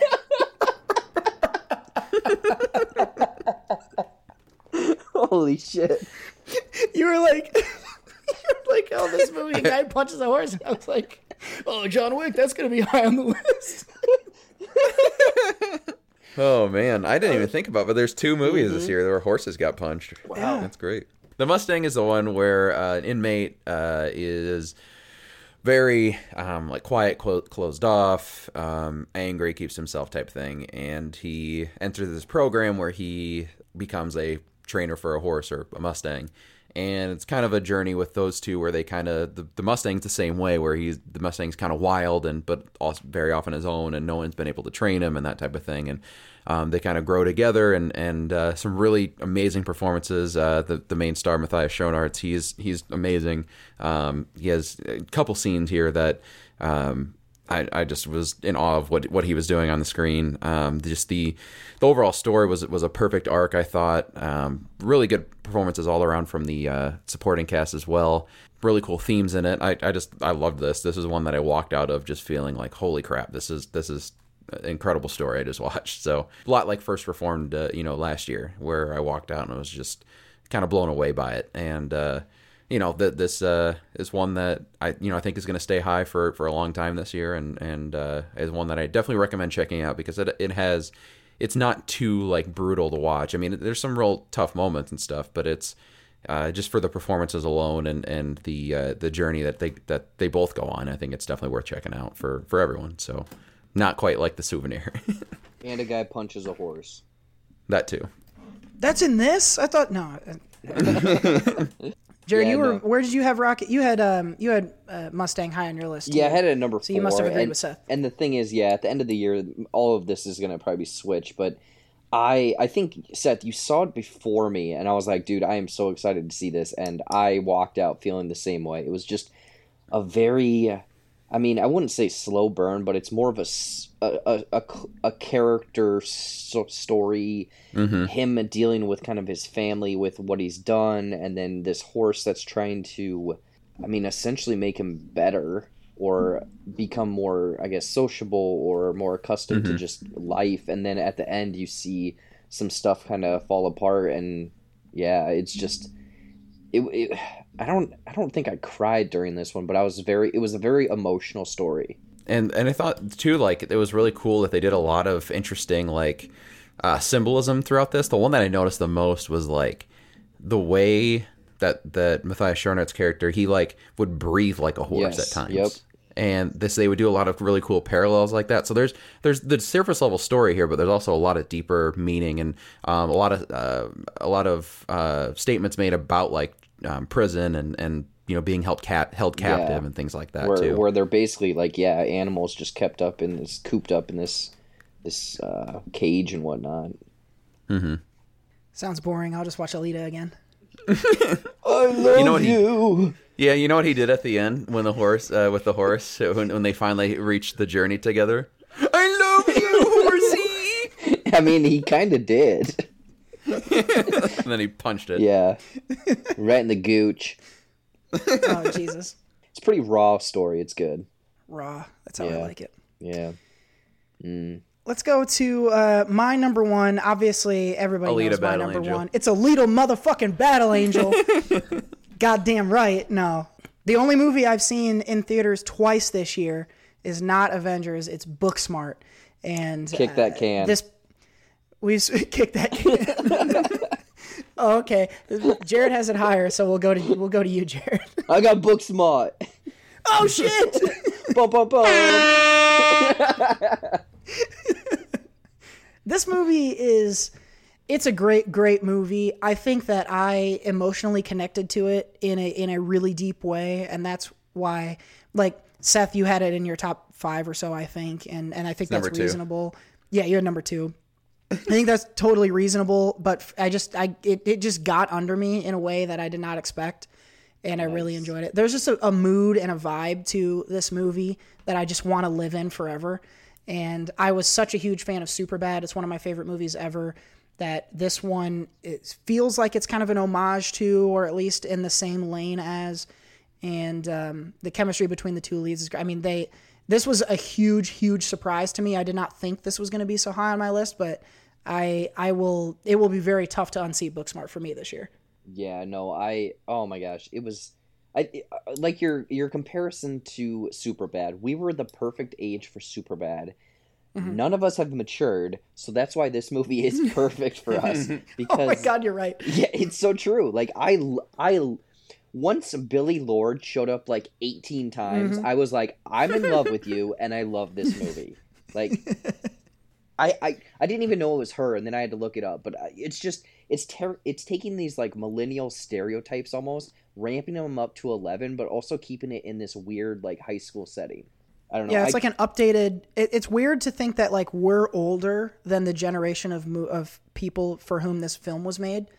But it is, there's a lot of stuff that they're doing that we didn't do in high school with the social media sometimes, and Lyft like wasn't around. So it seems like an updated version of that story, but still was able to connect. And high school, like the end of high school is a thing that I always connect with. Any end of high school movie is going to be a hit with me. And this was just a fucking banger. Yeah. And the thing is, it's the funniest movie of this year. Mm-hmm. Mm-hmm. I would definitely agree with that. I was laughing hard the second time I went to see it. There's a scene where they're in a lift. There's some audio that accidentally is played, and I was fully fucking cackling. Even the second time, I was crying, laughing in my seat, having known that was going to happen. That was just, there are so many jokes in there that are so fucking great. You can go back and watch it 100 times. Yeah. My favorite is still the fucking kid. The sassy kid doing karaoke, and he's singing Alanis Morissette. In the middle of his thing, he just goes, shh! And then quickly goes back to singing. That killed me, because I saw it twice, too. I went to the theaters for this twice. And both times I saw that. And I forgot about it the second time I saw it, and then he did it. I'm like, oh, fuck yeah. Mm-hmm. And this is a movie that's almost one of those where it's like, you want to take, like, a group of people just to laugh with, because it's such, like, you're gonna laugh. It is a hilarious, funny movie, and there's something for everyone. There's kind of smart humor, there's the raunchy, like, lift humor, but it just ranges so much. Mm-hmm. Yeah, it really does. There was so many, I had a pretty full theater both times I saw this, and it was a fun theater experience, too, to be with everyone there laughing, because I don't have friends, so I didn't go with anyone, but there were a lot of people, there with me. And everyone was laughing so hard. So it was a fun experience. And who knows, maybe I'll like it less when I see it at home by myself on video, but it's got a special place. I listen to the soundtrack all the time. I know most of the songs and where they occur. Like this is high up on my list, right up there with Superbad and Scott Pilgrim and Forrest Gump and some of my favorite movies that I've ever seen. And that may sound hyperbolic, but I think it's been enough time for me to assert it as that. Those 4 movies, which one doesn't belong? Forrest Gump. Forrest Gump for sure. Yeah. Forrest Gump, actually this week celebrating its 25th anniversary. Oh man. And it's playing in some theaters right now. So go see Forrest Gump, I guess. Is that your retro recommend? It's not. But I guess it could be. Yeah. I'ma take you back in time. Where we're going, we don't need roads. There you go. This entire list of our top 10 was to get to watch Forrest Gump. A movie that's 25 years old. Yep. So that's the show this week. We'll see you later. That's damn near the show. No, we're going to be long today. We knew we were. Nice. That's our... I'm long every day. What's up? No. Nice. Go away. Those are our top 10 of 2019 so far. Any honorable mentions you guys want to throw out? Hellboy. Well, I have a whole list, so I could read off a whole bunch. Gloria Bell. Shut up. That is it's in my honorable mention. Always Be My Maybe is an honorable mention. Yeah. I really liked that. Oh, I did like that one. That one flirted with the number 10 spot. I punched Neo. Changeland. Well, Changeland I liked a lot. Fighting with My Family. Late Night's a good one. I liked that one. I got to get to Late Night. Some good ones. I had Shazam was my 11th, so that very Shazam. narrowly snuck in. Really enjoyed Shazam. And then right behind that, a couple things. Little, I really loved Little. And then The Best of Enemies, which I don't know if either of you guys saw, but that movie I don't think was everything it set out to be, but was still very enjoyable and very impactful. So those are the ones that were right on the outskirts of my top 10. Yeah, Always Be My Maybe was pretty good. I Am Mother. Cody, did you end up seeing that? No, but Seth was telling me about it, I think, last week, and I need to get that on my queue. I may actually watch that tonight. Yeah, I that got one. time to watch a movie That tonight, one's I may pretty put that good. Another one, it's probably not a rewatchable movie, but High Flying Bird on Netflix was pretty good. It's a good one. Yeah, it's more of a inside basketball drama, behind the scenes type movie. We didn't prepare for this. We didn't talk about it ahead of time. But if you guys are listing everything, do you have a bottom few? I'll give you a second by reading mine, which I would suspect are some of yours as well. My bottom 3 movies this year so far are Hellboy, which is god terrible, The Beach Bum, which made me so angry when I'm so saw glad it. I didn't see that. Oh, don't. And then Serenity, which made me also very angry. So McConaughey features heavily in my bottom 3. Oh my God, Serenity's Those are the worst amazing. movies I've seen this year. See, Serenity is so crazy, I couldn't put it in my bottom 10. I don't You were so surprised by it that you liked the. I was made angry by some of the twisty stuff that It is happens. so bananas that you have to like it. I'm not saying I'll never watch it again, but it really pissed me off when I watched it. Oh my God, I was so happy. I was by myself in a theater, and so I was able to just audibly say things. And with the twist that happens, I just yelled as loud as I possibly could in a theater. What? And then I realized I was by myself, and I did that, and I'm like, okay, this is awesome. And then I was fully into it. No, I don't put. So my running list of movies for the year, I don't put movies I don't like on them. So okay. I guess I put like on the bottom of my movies I liked list, or at least movies that I enjoyed kind of. The Dirt on Netflix. Alita is next after that. Greta, Brightburn. Those are kind of like the bottom 4-ish. Yeah, Greta wasn't very good. Yeah, What do you got in your shit list, Jared? My bottom 3, the very bottom is Replicas. I don't know if you guys saw that. I didn't see that one. Yeah, don't. Then Hellboy, and then it's kind of a toss-up between The Hustle and Cold Pursuit.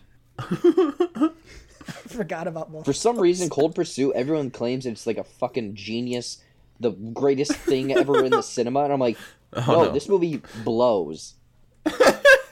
Jared is hot about this It movie. is. Why is there a guy parasailing, and then 3 to 5 hours later, he's still parasailing, and then he gets hit by a snowplow? Shut up.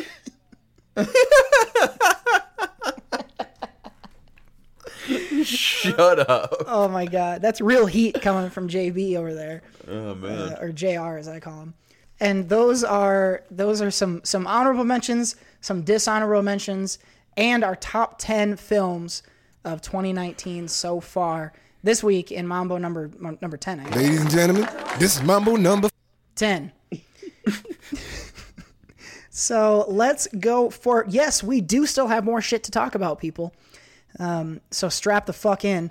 We're going to go Whether you like it or not. Yeah, whether you like it or not, you're listening to it. And we're going to go to our newest segment. This is one we're calling We Missed the Boat. I'm on a boat and You're gonna need a bigger boat. So these... Oh yes. Yeah. That's exactly what I envisioned for that. Okay, good. I thought you told me what you wanted, and the editor makes it happen. So That was perfect. good. These are movies that Seth and I have not seen, but have been recommending to each other, in some cases for years, and we have not seen. So we're forcing each other to watch movies that we're recommending to each other. This is Seth's week. We're alternating each week. And so Seth has watched a movie. I don't know which one, but Seth has watched a movie from my list that I have recommended to him. And I'm eager to hear what was the movie, Seth, and what you thought of it. So this week, as we talked about earlier, I went to Toy Story, and so I was already in an animated mood, not move.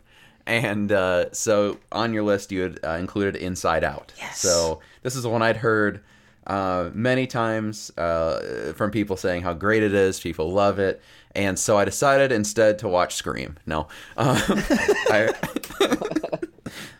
No, I did watch Inside Out. It is pretty awesome. I'm not going to lie. I was going to say it sucked, but just to piss Cody off. But I can't do that because it's actually awesome. It's weird because I remember seeing the trailers for this, and I remember you'd gone to it. I think you and I think someone was visiting that weekend or something. It was an ex you were of living mine. here. We'll leave her name off, but yeah, I went to it with an ex of Who mine. is it? Well, I wasn't particularly interested in going because the trailers really make it seem just kind of like just a fun little thing, you know. But this had way more depth to it than I expected, and I'd heard that from people too. I'd say, oh, you know, it deals with, you know, different things, depression, sadness, all that stuff, in a really clever and deep way. But I was like, how can it really? You know, it's Pixar, whatever. And I know Pixar does that stuff. But like this seemed kind of like next level type of that, but it really does do an awesome job of dealing with that and you know, portraying that in a way that's not like too dark for kids, you know. And you know, it's dark, but it's not like too dark where, you know, they get like sad or scared, or, you know, too sad or scared or whatever.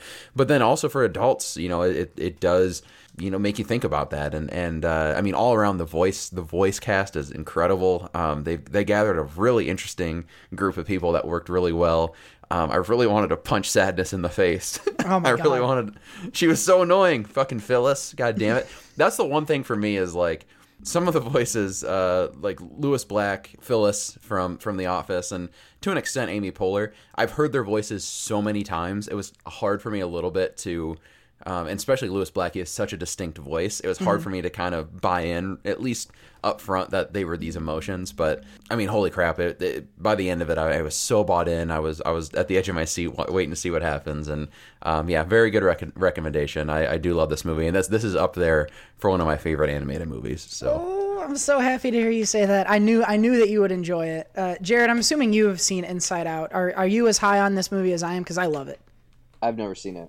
You've never seen it? Okay, well, it's going on your list too. I know. I've seen bits and pieces. Yeah, I haven't seen it. All right, well, you just became a part of We Missed the Boat, and you have to go watch Inside Out. As part of the game, I have to replace Inside Out with a new movie that will be a part of Seth's top 5. So I want to keep you going down your animated road. So I'm going to replace this one with another movie, and actually a trilogy of movies, but I'm only going to ask you to watch the first one to start out with. How to Train Your Dragon is going to replace Inside Out on your list of 5. I don't know that you'll like it as much as Inside Out. It's not as high on my own list as Inside Out, but it is good. It's got some heart. It's got some fun in it. And Jared, this is one that you have seen. You've seen the How to Train Your Dragons, right? Yeah, I actually, when the third one came out, I went back and I had never seen 1 or 2, so I went and watched them, and it's a very good trilogy. There you go. So Seth, How to Train a Dragon is on your list. So How to Train Your Dragon? You just made the list! That's pretty good. That's awesome. Was that the sounder you're talking about? No, actually, I did a few new sounders this week, so there's still one lurking out there that I'm trying to sneak in. Awesome. This is my new favorite segment now because of that. So How to Train Your Dragon is now on Seth's list, along with Scream, Zodiac, Equilibrium, and Steve Jobs. So come back in 2 weeks to figure out what Seth watched out of that. Come back next week to hear my review of either Toy Story 3, Moonrise Kingdom, If Beale Street Could Talk, Sicario, or Call Me By Your Name. I have not made my decision yet, so sometime in the next week I will be watching one of those and reviewing it for next week's show. So come on back next week for another edition of We Missed the Boat. Oh, I'm on a boat and you're gonna need a bigger boat. That is We Missed the Boat.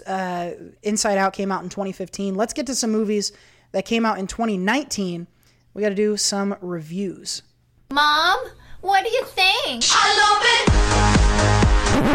I hated it. There are 3 movies on our list to review this week. We've all seen one of them. 2 of us have seen one of them, and one of us has seen one of them. So I'm going to start. I am going to start with Anna, which I saw this morning. Anna is the new Luc Besson film, which, yeah, Seth is going to fart the entire time at this fucking review. So, guys, if you don't know what Anna is, what if I told you that there was a movie about a super sexy Russian spy who used her sex to get close to her marks and then killed them? Would you go to something Red Sparrow? like that? Not Red Sparrow. Not Black Widow. Not La Femme Nikita. My ex-girlfriend? Not your ex-girlfriend. Not Proud Mary. But Anna. So this is frankly a movie you've seen before. But I will say this. This movie is way better than you think it is. And I know Seth is going to fart at that. It's got like 20-some% on Rotten Tomatoes. Seth is not a Luc Besson fan. Anna, for me, it works. It doesn't do a lot to recreate the genre, but what do you expect in this genre? You expect some good action, some good plot twists, some good double crosses, some sex, some violence, some political, situating. And this has all of that, and they did a really good job with the action in this. They did a good job of keeping me guessing. This is a movie where there is always one more twist than you think there is. And so I liked Anna. I haven't put it on my rankings for this year. It's not going to make my top 10, but I thought it was a perfectly serviceable espionage thriller.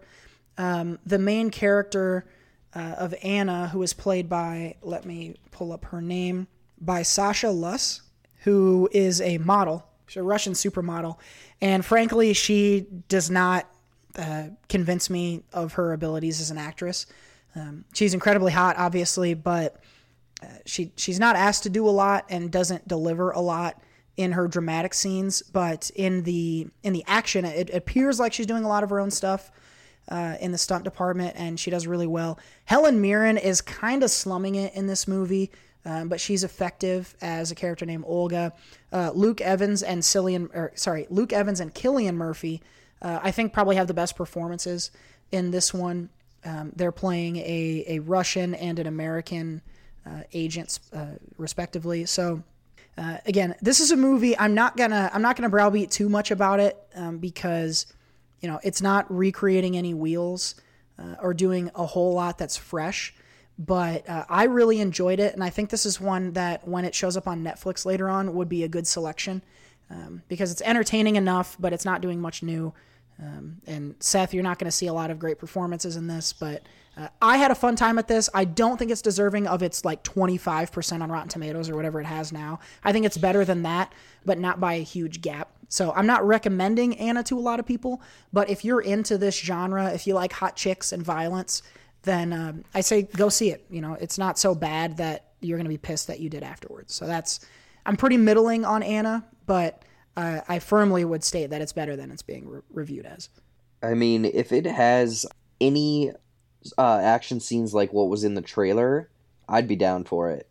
Yeah, the action in here, there's a few like long take, and I know this is like played out since we already have Atomic Blonde and John Wick now, but there's some really good long one take action scenes that are really effective and cool. If this movie had come out 4 or 5 years ago before John Wick, then it would be a marvel. And even if it had if it had come out before Atomic Blonde, it would also, I think, be a marvel. So that's what I say. It does things very well, but not anything that's genuinely fresh. But the action in here, if you just want to see some action, very, very well done with the stunts, I would say. Are you done? Seth has fallen asleep or strained his muscle that prevents him from making fart sounds. I don't expect you to ever watch this, and that's probably fine. I probably won't. For others out there, I think they'll find some enjoyment. You give a compelling argument, but I don't know. Like I've gone to the theater enough this year and spent enough money in the theater this year to watch mediocre movies. I don't really want to go see another one that I know is like you said, you at least had some fun with it. But John Wick just came out. There's a high bar for action movies, and I don't want to see anything underneath that right at the moment. So yeah, I think that's fair. And again, it's not one that I'm going to scream from the rooftops you need to go see, but I had fun, and I think others might too. So I was the only one that saw Anna, and I know you guys aren't going to believe me when I say it's any good, but the two of you both saw One of the more highly anticipated movies of this year, especially this summer, Toy Story 4, which not a lot of people expected a sequel to Toy Story, but we got one. Tell me whether or not it delivered. I'll start. Since Jared's review is currently on YouTube, you should check that out. At Jared Buckendall. On the YouTubes. But before he gives some additional thoughts. So yeah, Toy Story 4, I'm going to start off by saying I did enjoy this movie a lot. Obviously, it was my number 10 movie. Because it's probably going to sound like the more I go into it that I didn't like it, but I did enjoy it. I mean, it's nice to be back with these characters. I mean, all of the voice actors in this are back, and they all do a great job. It's of course the story in general for Toy Story is centered around Woody, but really what kind of has made for me, like the just basically enjoyment of it all is the group. It's the whole group of characters, and really for the first 3 movies, they're really all together and they interact really well together, and that's kind of how the movies flow so well. This one, they introduced a whole bunch of new characters and kind of took Woody away from those characters. What's positive about those characters is I did enjoy most of them. I did really enjoy Forky, who's voiced by Tony Hale. He does have some really funny lines, really there to kind of move the point along of like, should you be what you were brought into this world to be, or should you be something else? That type of through line. Yep. He's really there to be there with Bonnie, who is introduced in the 3rd movie, because that's her favorite toy. She made him, and it's her favorite toy. And he wants to just be trash. And the thing that made me laugh so much in this is I'm a big fan of Tony Hale. Just a lot of the stuff he's done, but I knew that he had to be in a voiceover booth just saying the word trash over and over and over again, because the first like 10 minutes, that's all he says in the movie. He just goes, trash, trash. and so I know Tony Hale had to do like probably 100 takes just going, trash, trash, trash, trash. Like, oh. And so that really made me laugh. Of course, we also had Keanu Reeves in this as Duke Kaboom. Canadian, one of those like those Evel Knievel type toys that they had where they would wind up on a bike and you'd be able to jump them over stuff. That's kind of what he is, but a Canadian version of it. Key and Peele, I can't remember their characters' names, but they're Bunny and Ducky. There you go. There are a couple of stuffed animals, and then Gabby, which I don't. Do you know who that's voiced by? No, I looked it up the other day. I forgot though. Anyway, she was my least favorite out of the not because of her performance, but that character was, and I'll kind of talk about in a second. But the new characters I did enjoy. The humor in this movie, like I mentioned with Forky, Tony Hale. I mean, the humor in this one I think was probably my favorite out of them. They really went for a lot of the jokes in this. I'd rewatched Toy Story 2 and 3 because I've seen Toy Story 1 about 1,005,000,005 times. So I rewatched those two a couple of days prior to going to Toy Story 4. And those ones really had a more of a balanced mix of comedy versus kind of the story they were going for. This one, it felt like they were going for a lot of comedy, and they nailed almost all of the comedy for me. So those are some of the basic positives. I thought the overall story did work well, and they did hit on the points they were going for. To my earlier point, though, and the things that I really didn't like about it, the main one for me is that Woody is not around the original characters at all in this movie, other than the first 10 minutes. And for me, this didn't feel like a Toy Story movie. This felt to me like a Woody movie. And while I enjoy Woody a lot, like I said, Nice. Like I said, though, the part of why I enjoy the Toy Story film so much is because of the whole group and their journey together, and you just kind of lose that journey entirely. So by the point when you get to the end, when they're trying to make a whole point about the movie with that group, it fell flat for me. The emotional ending they were going for, it didn't hit with me. The beginning, right away up front, there was a really emotional thing with kind of a nostalgic feel that got me. That really got me. The first when that happened, I was like, I can't do this whole movie if this is what it's going to be. See, I wanted that. That's what I wanted the whole time. I really wanted an overall wrap up of this whole thing with those characters and a nostalgia thing. And I think with my expectations, and I think it really hurt me going to go back and watch those movies for my enjoyment of this one. If I wouldn't have gone back and watched the 2 and 3, I probably would have enjoyed this a little more. But I was looking for something along those lines because 1, 2, and 3, while they do deviate a little bit and go different areas of the story, the whole center, the heart of the movies is with that group, and they don't shy away from that. That the entire time it's that through line with those group. This one is just a completely different thing. And so by the time I walked out of it, I'm like, I like this movie. It's done well and there's a lot of positives, but this is easily my least favorite of the four. It just didn't quite hit me the way I wanted. And again, that could be expectations. That could be because what I saw with the other movies, having seen the other movies.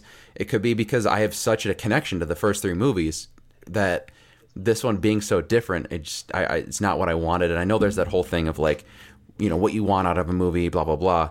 For me, it just didn't land. Also, too, the villain in this one is the weakest out of the four with Gabby Gabby. I thought the motivations with how they react to her and kind of it switches later on with how they look at the villain in this movie. I thought that was really weak. Yeah, I don't know. There's just things in this that didn't quite land. Again, though, I liked it. I did. I really did. I'm glad that Woody got his swan song in this one. I'm not mad that this was made. If it wouldn't have been made, I wouldn't be mad either. But yeah. I do think it's a good movie. A lot of good stuff to it. It's definitely a go see if you're a fan of Toy Story. But maybe just temper your expectations if you're looking for something similar to 1, 2, and 3. Okay, so Gabby Gabby, by the way, is voiced by Christina Hendricks, who you've seen in a few things. She's got red hair. She's gorgeous. Jared, let's turn to you. So is this more of an X-Men Origins Wolverine for Woody? or is this a proper addition to Toy Story? Where are you as compared to Seth? Going off of what Seth said, I totally agree. It's like, this wasn't needed, but it added something, I guess. If you were to just watch 1, 2, and 3, boom, perfect trilogy. If you want to watch this one, it adds a little something.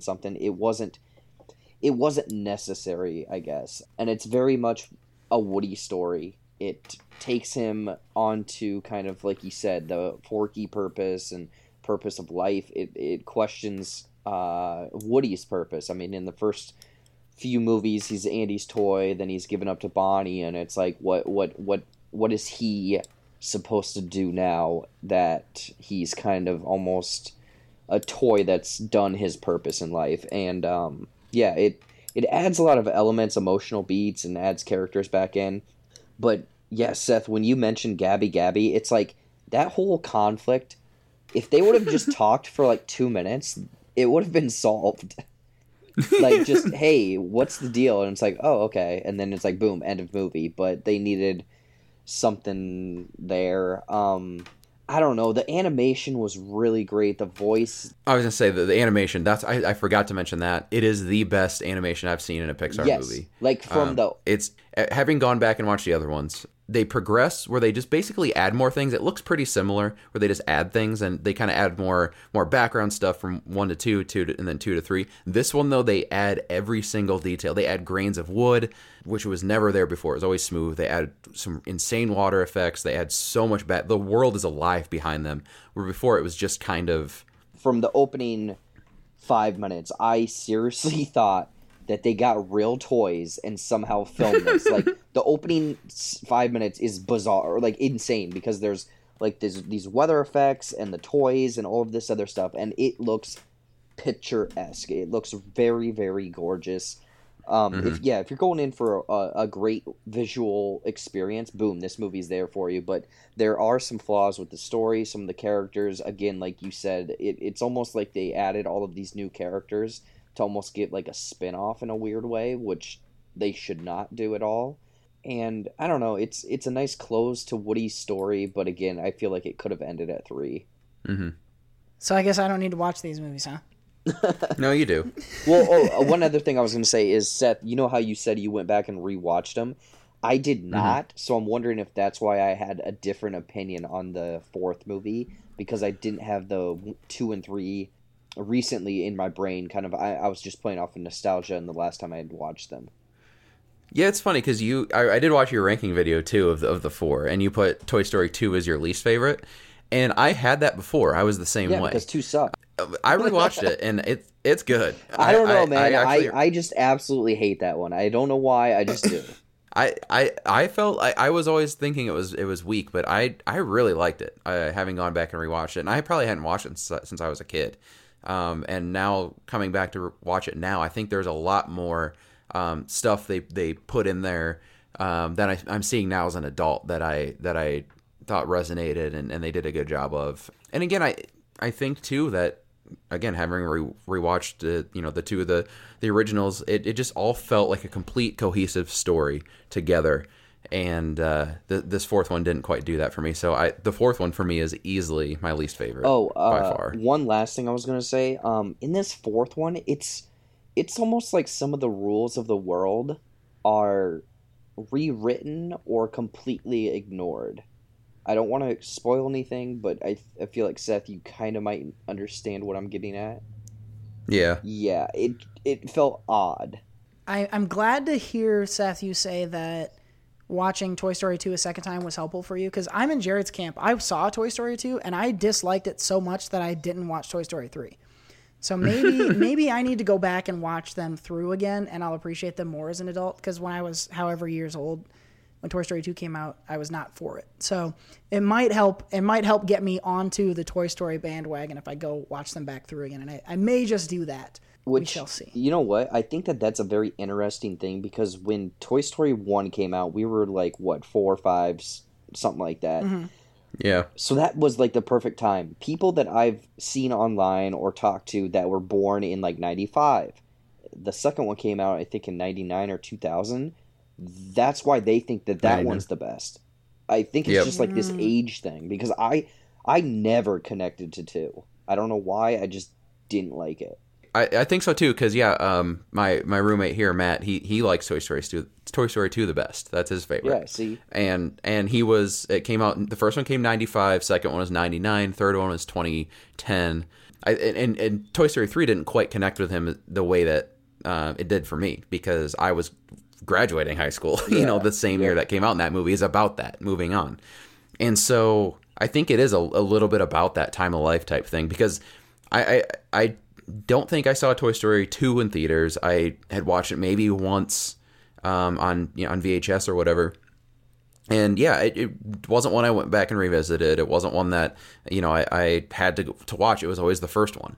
And so rewatching it now, though, I think it is a much better, if you look at it in a critical way in terms of just a movie as opposed to like a kid's story, I think I enjoyed it way more than I ever have.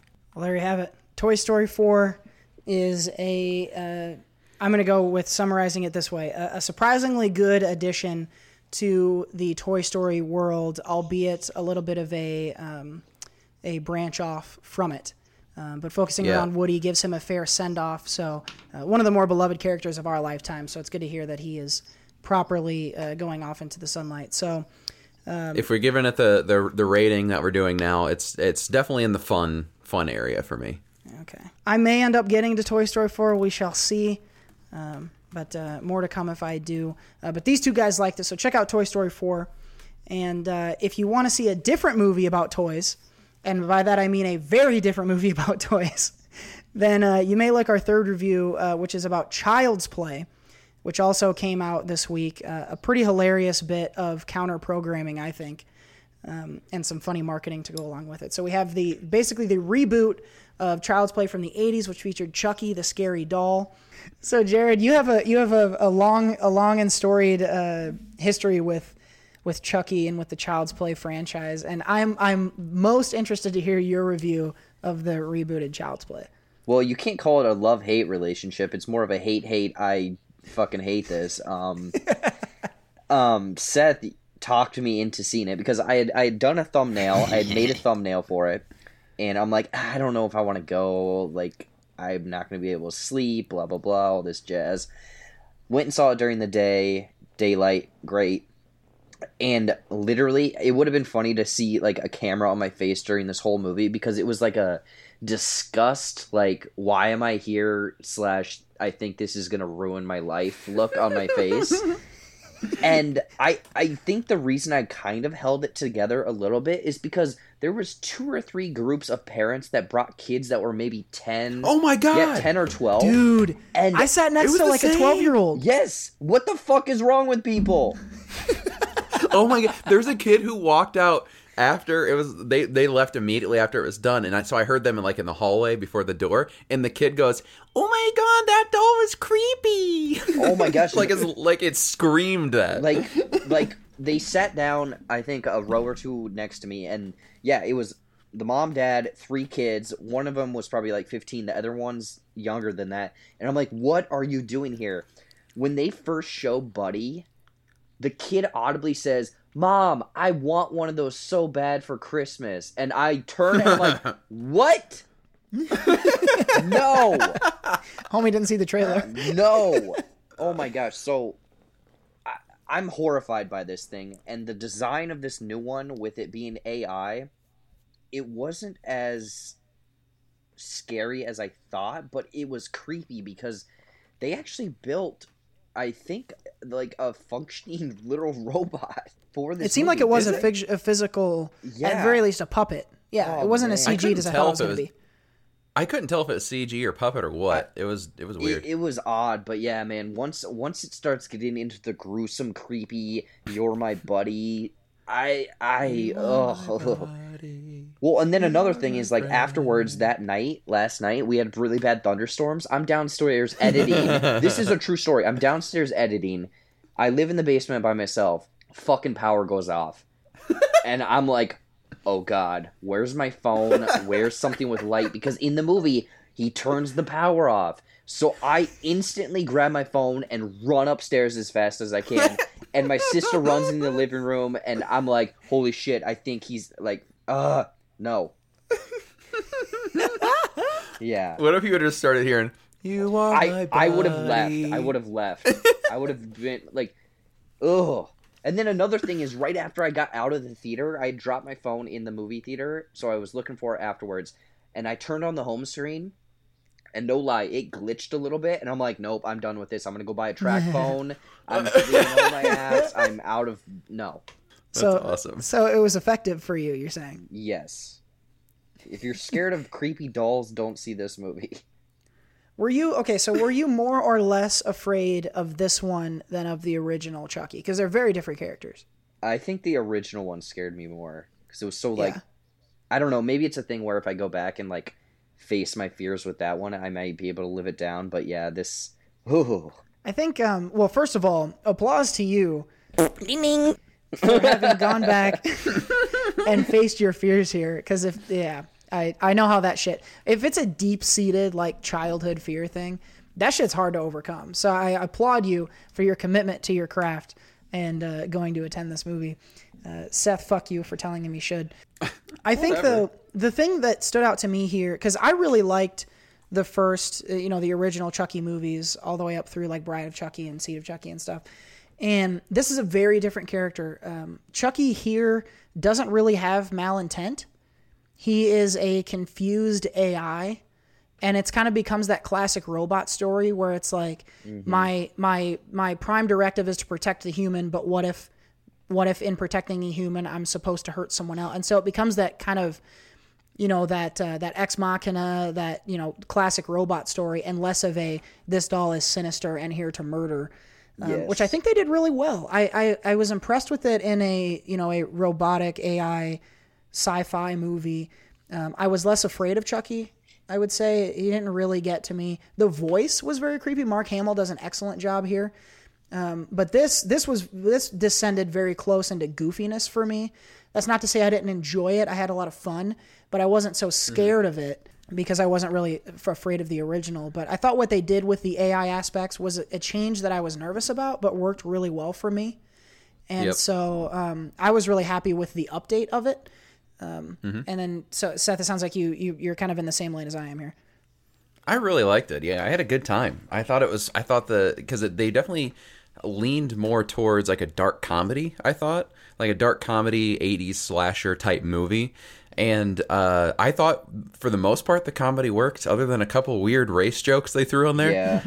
That was strange. But I thought the comedy worked. I thought the aesthetic of the whole thing was perfect for that world. I thought all three, like Aubrey Plaza, the Bateman kid, Gabriel Bateman, I think his name is, and Brian Tyree Henry were all really good. Mark Hamill was great with what he was asked to do, but the entire time I heard Mark Hamill. So I was never like, this is a Chucky doll. I was like, that's Mark Hamill's voice and a Chucky doll. I think that's why it wasn't as terrifying, because I knew the voice behind it. Mm-hmm. Yeah, I could totally see that. And that was for me, too. Like, again, I was never really afraid of Chucky, but, I never was really scared because, like, okay, that's clearly Mark Hamill. And I think it's because Mark Hamill is such a damn good voice actor. Is when he does something different from one of his other roles, especially like I've heard him do Joker a billion times now. I can hear his voice now so well, and it's just hard for me to separate that. Which it's good for him and bad for him because he is really good at voice acting, but at the same time, his voice is so distinct now from doing all these roles. Yeah, I think again, really, some of the jokes didn't fall flat. I thought some of the emotional beats fell flat too. So it's definitely not nowhere near a great movie by any means, but I thought it was a lot of fun. I was really surprised by how much I enjoyed the movie. So I think it's worth, if you're a fan of like 80s slashers, dark comedy type things, I think it's definitely worth going to check out. It's a good time. This for me is the textbook definition of our fun label that we're putting on movies. I had a similar reaction to Seth. I enjoyed this. It's not likely that I'm going to go back to it a bunch of times. It's not, it's not a world change or anything like that, but very enjoyable time at the movies. And it was good for the comedy aspects and for me, the sci-fi aspects. Jared, you maybe were picturing it more as a horror movie. Are you recommending it to folks? I mean, if you're a fan of that genre or that franchise, I'd give it a try. Like you said, it's not a straight up horror film. It's more of a campy. The thing is, it feels like it's an 80s movie, but it's very much in today's culture or whatever because of the technology. So that it feels weird but good at the same time. It's a fun title of your sex tape. Yeah, it feels weird but good at the same time. Nice. I'd say go check it out if you're into that stuff. I will never ever see this again, even though I know that there'll be another one. Man, there's a few variations of this character I knew you were gonna go there. Oh my god, that bear scared the bejesus out of me. Holy hell. I love that song too. Okay, yeah, the score of this movie fits perfectly and it is creepy. Yeah. You are my buddy. You are my friend. Well, you know what? That's maybe another thing is like it's not a straight up horror film because you almost feel a little sympathetic for this character because he doesn't know what he's doing. Yeah, I was right there. I felt bad for Buddy a few times because he's really just trying to help.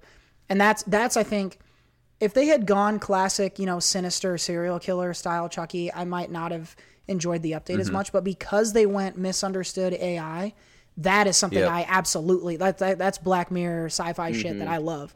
So that was a big bonus for me and probably a big reason why I liked it more than I really ever anticipated. 100%. Yeah. There's I guess the one thing that stood out to me, the reason for his being felt a little thin. Like it.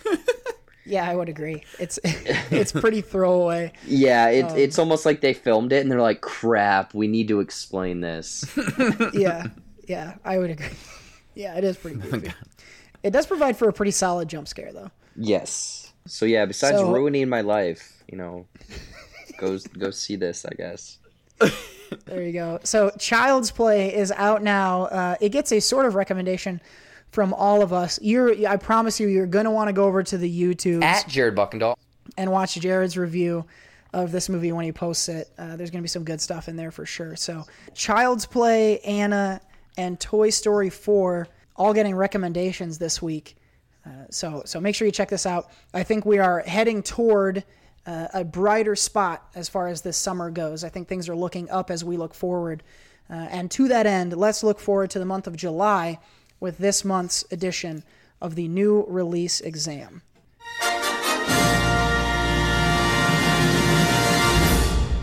Not gonna lie, I kind of miss the farts. Yeah.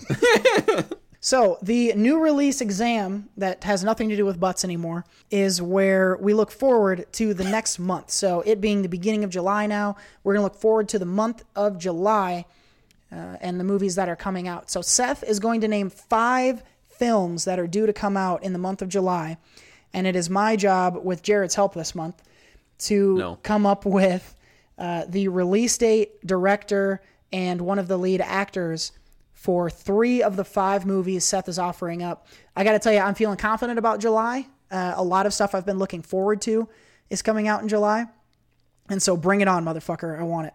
Oh, Jesus. Yeah. All right. Your 5 movies are The Lion King, Once Upon a Time in Hollywood, Midsummer, Spider-Man Far From Home, and of course, the best movie of July, Stuber. I fucking knew you were gonna have Stuber. Which one would you like to go for first?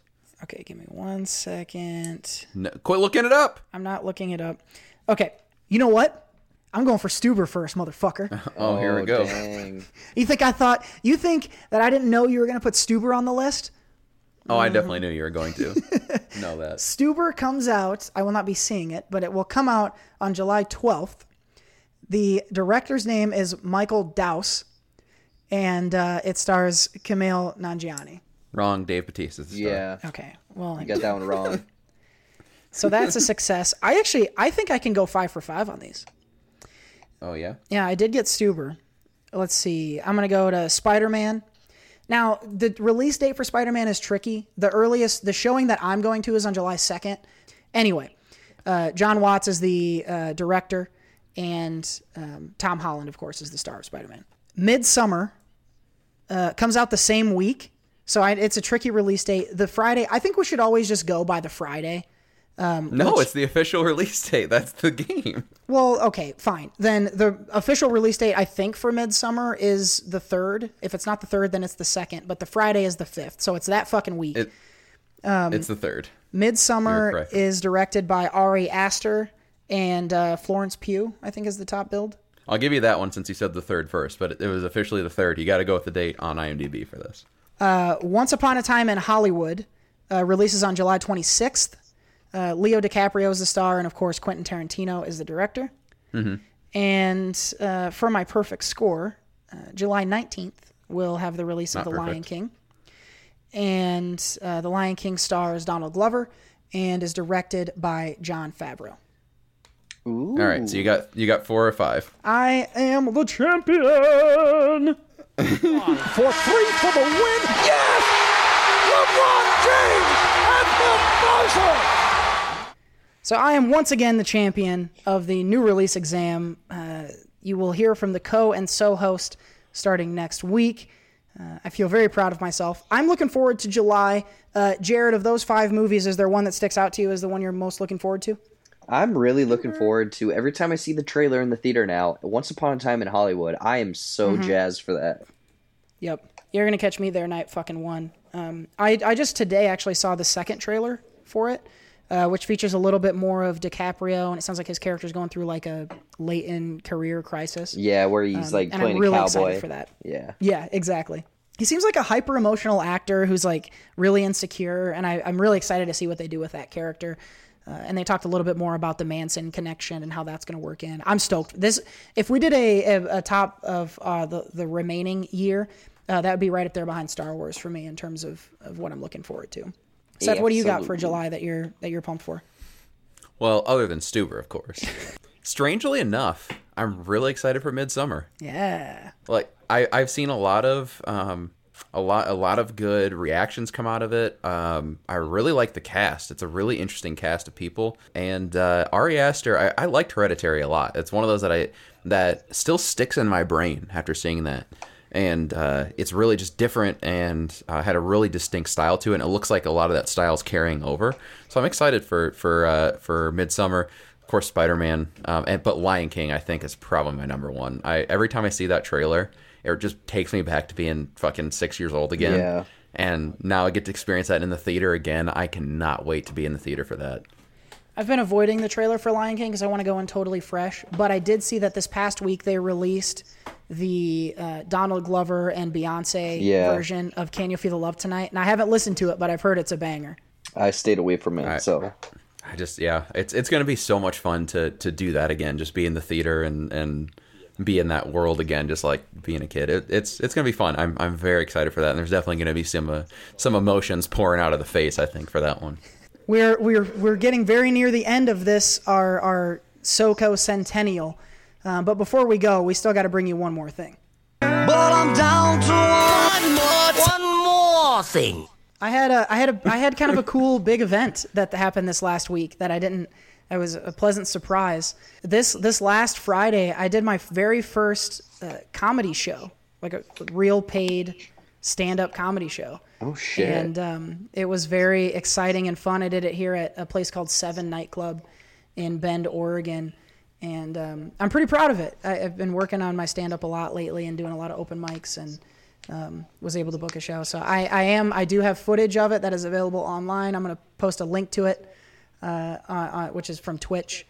So if you want to see me do 15 minutes of stand-up, you can do so, and you can do it in the description box. So I've been doing a lot more stand-up since I got here to Bend, and it's been going pretty well. So I'm very excited and happy about how that went, and wanted to let the folks at home know that they can, if they're not done with my voice yet, they can catch 15 more minutes of it if they want. That's awesome, man. Yeah, it was pretty exciting. I have another show scheduled for July 6th. So one day after the official release of Spider-Man Far From Home, I will be doing, I'll be featuring on a show here in Bend also. So that's a lot of fun. That one's at the Giggle Shack. The Giggle Shack, yeah. Nice. Well, I guess you can just quit your job soon. Yeah, I made $20 off this first show, so who needs my job? Fuck. Invest that in Bitcoin. I invested in an expensive tequila drink. There you go. So my one more thing is about something that I am starting to really get super pissed about, and it's this Chevrolet commercial, which Cody and I have talked about in the past. We have serious problems with these Chevrolet commercials. Oh, fuck that guy. That guy's worse than they're the T-Mobile or the Verizon guy who became the Sprint guy. Fuck that guy. They're just the worst commercials. And up until now, I've been able to tolerate them, but this one just pisses me off, and it's on TV too. So you don't have to go to the theater to see it, but it's on every single movie I go to. And I think they're just like, there's a car parked somewhere. People go up to it and are talking about it. It's whatever, the Equinox or whatever the fuck it is. And at the end of it, it always ends with this woman going, whoever designed this needs a cookie and a star. I don't understand what her basis for a cookie and a star is. What the fuck does that mean? What does a cookie and a star mean? I don't get it. Like a gold star. Like you get a cookie and then you get a gold star. It's so stupid. I don't get it. Like, Maybe she's a kindergarten teacher. she must be, but there's no basis for this. It just ends with that. Like, you got to pick something different to end your commercial with than a cookie and a star. That's so stupid. I'm like fucking Lewis Black in Inside Out right now. This pisses me right off. Oh my god.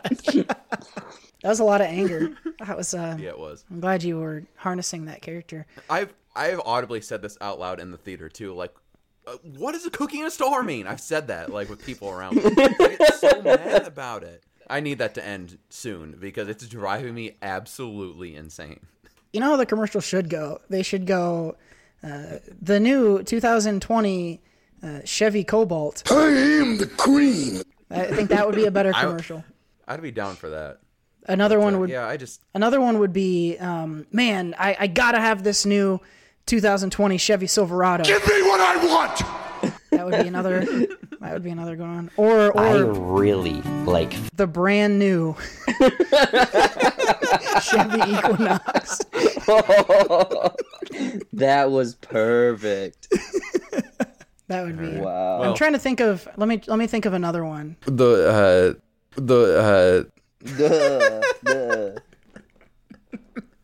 Is that your what was that from? That was you. I know, but what was I doing? I don't know. I just like accidentally. I went to cut out you saying and I like selected too much room and then just played it and it sounded like that and I laughed for probably 15 minutes. So that'll be when I'm thinking hard. You know what you get for that? You get a fucking cookie and a star. Yeah. Ding ding. All right. I think we've used almost every one of our sounders this week except for these. Oh. There we go. So we got all the right stuff in this week. Jared, do you got one more thing? No, it's just bitching about YouTube as always. Oh, let's do it. Okay, I'm sorry, but if you're on fucking Twitter and you're like, hey, I spent so much time on this video, and you didn't edit it, you didn't add clips, you didn't have to green screen anything, and you just turned on the mic talked for 10 minutes and turned it off. You did not spend a lot of time on it, and no one should subscribe to your shitty channel. I'm sorry, but don't. Stop. Hell yeah. Stop Tell saying him, you did Jared. a lot of work. My God, sometimes I wrote a tweet, like all my tweets I sometimes have to save to my notes before I send them out just to make sure, because I don't want to be rational. One of them, I was like, sometimes I just worry or wonder about the quality of time I put into my videos. Maybe I'll just sit on my toilet, film on my Razer phone, and not edit out anything with my pants off. I think there's some people that would pay to see that. Yeah, probably. So you're telling me that these other YouTubers don't deserve a cookie and star? Shut up. Oh, shoot. Oh, I have another show I'm releasing soon. It's pantsless reviews from the waist down only. Oh my god. JB's Dick Reviews Lion King. BJ reviews. Oh no. Can you imagine? I don't even want to. Let's not go down that road. I'm thinking about just moving my stuff over to Pornhub. Hey, great cum shot. Check out mine over here. Oh my god. Nice. That's Icky. that is very, very sticky. That's did everybody get their anger out? I was doing a positive thing. You guys went Well, really see, sharply that's why I negative. should have gone positive, but then Seth turned it for the cookie and the star. Oh my god. Don't get me started again, I swear. I have to go to the movies at least twice a week usually, and I have to see that twice a week. I should probably, Cody always tells me not to go early, but I have to because I got to enjoy a tasty burger. But, I know what you're talking about. I always try not to go early, but I still always do. yeah, Yeah. nice. That's awesome, bro. There we go. All right. Well, a lot of vitriol in this week's edition of One More Thing. But I'm down to one more thing. That's going to take us to the end of episode number 100 of the SoCo Show, our SoCo Centennial. We hope you've enjoyed it. This is probably a supersized podcast, but fuck it. I'm not cutting anything. You had to listen forever. Don't forget, lots of new stuff going on at the SoCo Show. The best way to figure out everything that's going on and stay in touch is by our Facebook page. I'm going to link to that in the description box. Make sure you get there for everything SoCo. In addition to that, we've got Previously on Big Brother coming out every Saturday. We have the SoCo Sketch Show coming out in the next couple weeks. And we are going to have Cody Describes a Horror Movie. You can expect the first video edition of that in the next couple weeks as well. Everything we do is available via audio in your podcast feed. So as long as you're subscribed, you will get notifications for that. Bring someone new to the party. This is an episode that I'm sure we'll have been proud of. So let someone new in on the secret. Help us grow our audience, and we highly appreciate that. Check out our sponsors, of course, Audible, Mathis Designs, and Mike's Wood, and all of that good commercially stuff. Also, don't forget to go out to the YouTubes. At Jared Buckendahl. Jared is doing much more than strictly talking into a camera for 10 minutes, not editing it and posting it onto YouTube.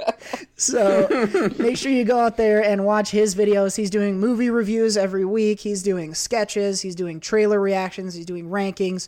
The hardest working guy on YouTube. He's doing dick out reviews. So make sure you get over there and check him out. We're going to link to his stuff like we always At do. Jared Buckendahl. And you're going to want to catch all of that stuff, especially the Child's Play review that's coming out soon that I know is going to be very good. So I'm out of breath. That's a lot of good stuff going on. I don't know what to say other than there's a sounder that I haven't used in a long time that I want to use, and here it is. Hold me now, hold me now. I'm 6 feet from the edge and I'm thinking maybe 60 ain't so far down. Just wanted to make sure that we got copyright flagged for this, this podcast. Oh, my God. shit. So- Before we close out, I want to say congrats on 100 episodes. That's awesome. When you guys first announced this, I was like, thank God someone else is doing something to be like feel self-conscious about. But no, this is awesome. You guys keep me going. I love you guys invite me over, have lots of laughs. I mean, think about it. We've been talking for way too long, and it doesn't even seem like we've been talking that long. That's a sure sign of a good time, just like Miller Lite. Cody, I need you to cut out where Jared just says, I love you, because no one ever tells me that, and so I need to hear that over and over again. All right, buddy. I will send you that sound clip, and I will echo you another I love you, because it has been very fun doing this podcast with you, Seth, and obviously with you, Jared, for the hand. You're our most frequent guest, and this has been seriously the most fun. We don't do it every week because it pays us well or for our health. We do it because it's fun, and we're happy that a few of you listen to us every week. So thank you to the audience and to Seth and to Jared for joining me on this week's podcast. So cheers to 100 more, which is so strange to say. I hope we're doing this in 2 years. I hope we're still friends. We'll fucking see. I doubt it. But that will actually bring us to the end of episode number 100. I have been the co-host, Cody Michael, for the host, Seth Ott. Not yet. And You're still. Fine. Who are you still? Fine. I am still Olivia Wilde, director of the #1 movie of 2019, Booksmart, as ranked by 2 of our 3 panelists this week. So make sure you check that out. For Seth Ott and for J.R. Buckendall, or for Jared Buckendall, as most of you know him. At Jared Buckendall. Make sure you're coming back for 101 and keep an eye on everything going on SoCo. But we will see you next week. Bye. Cookie and a star.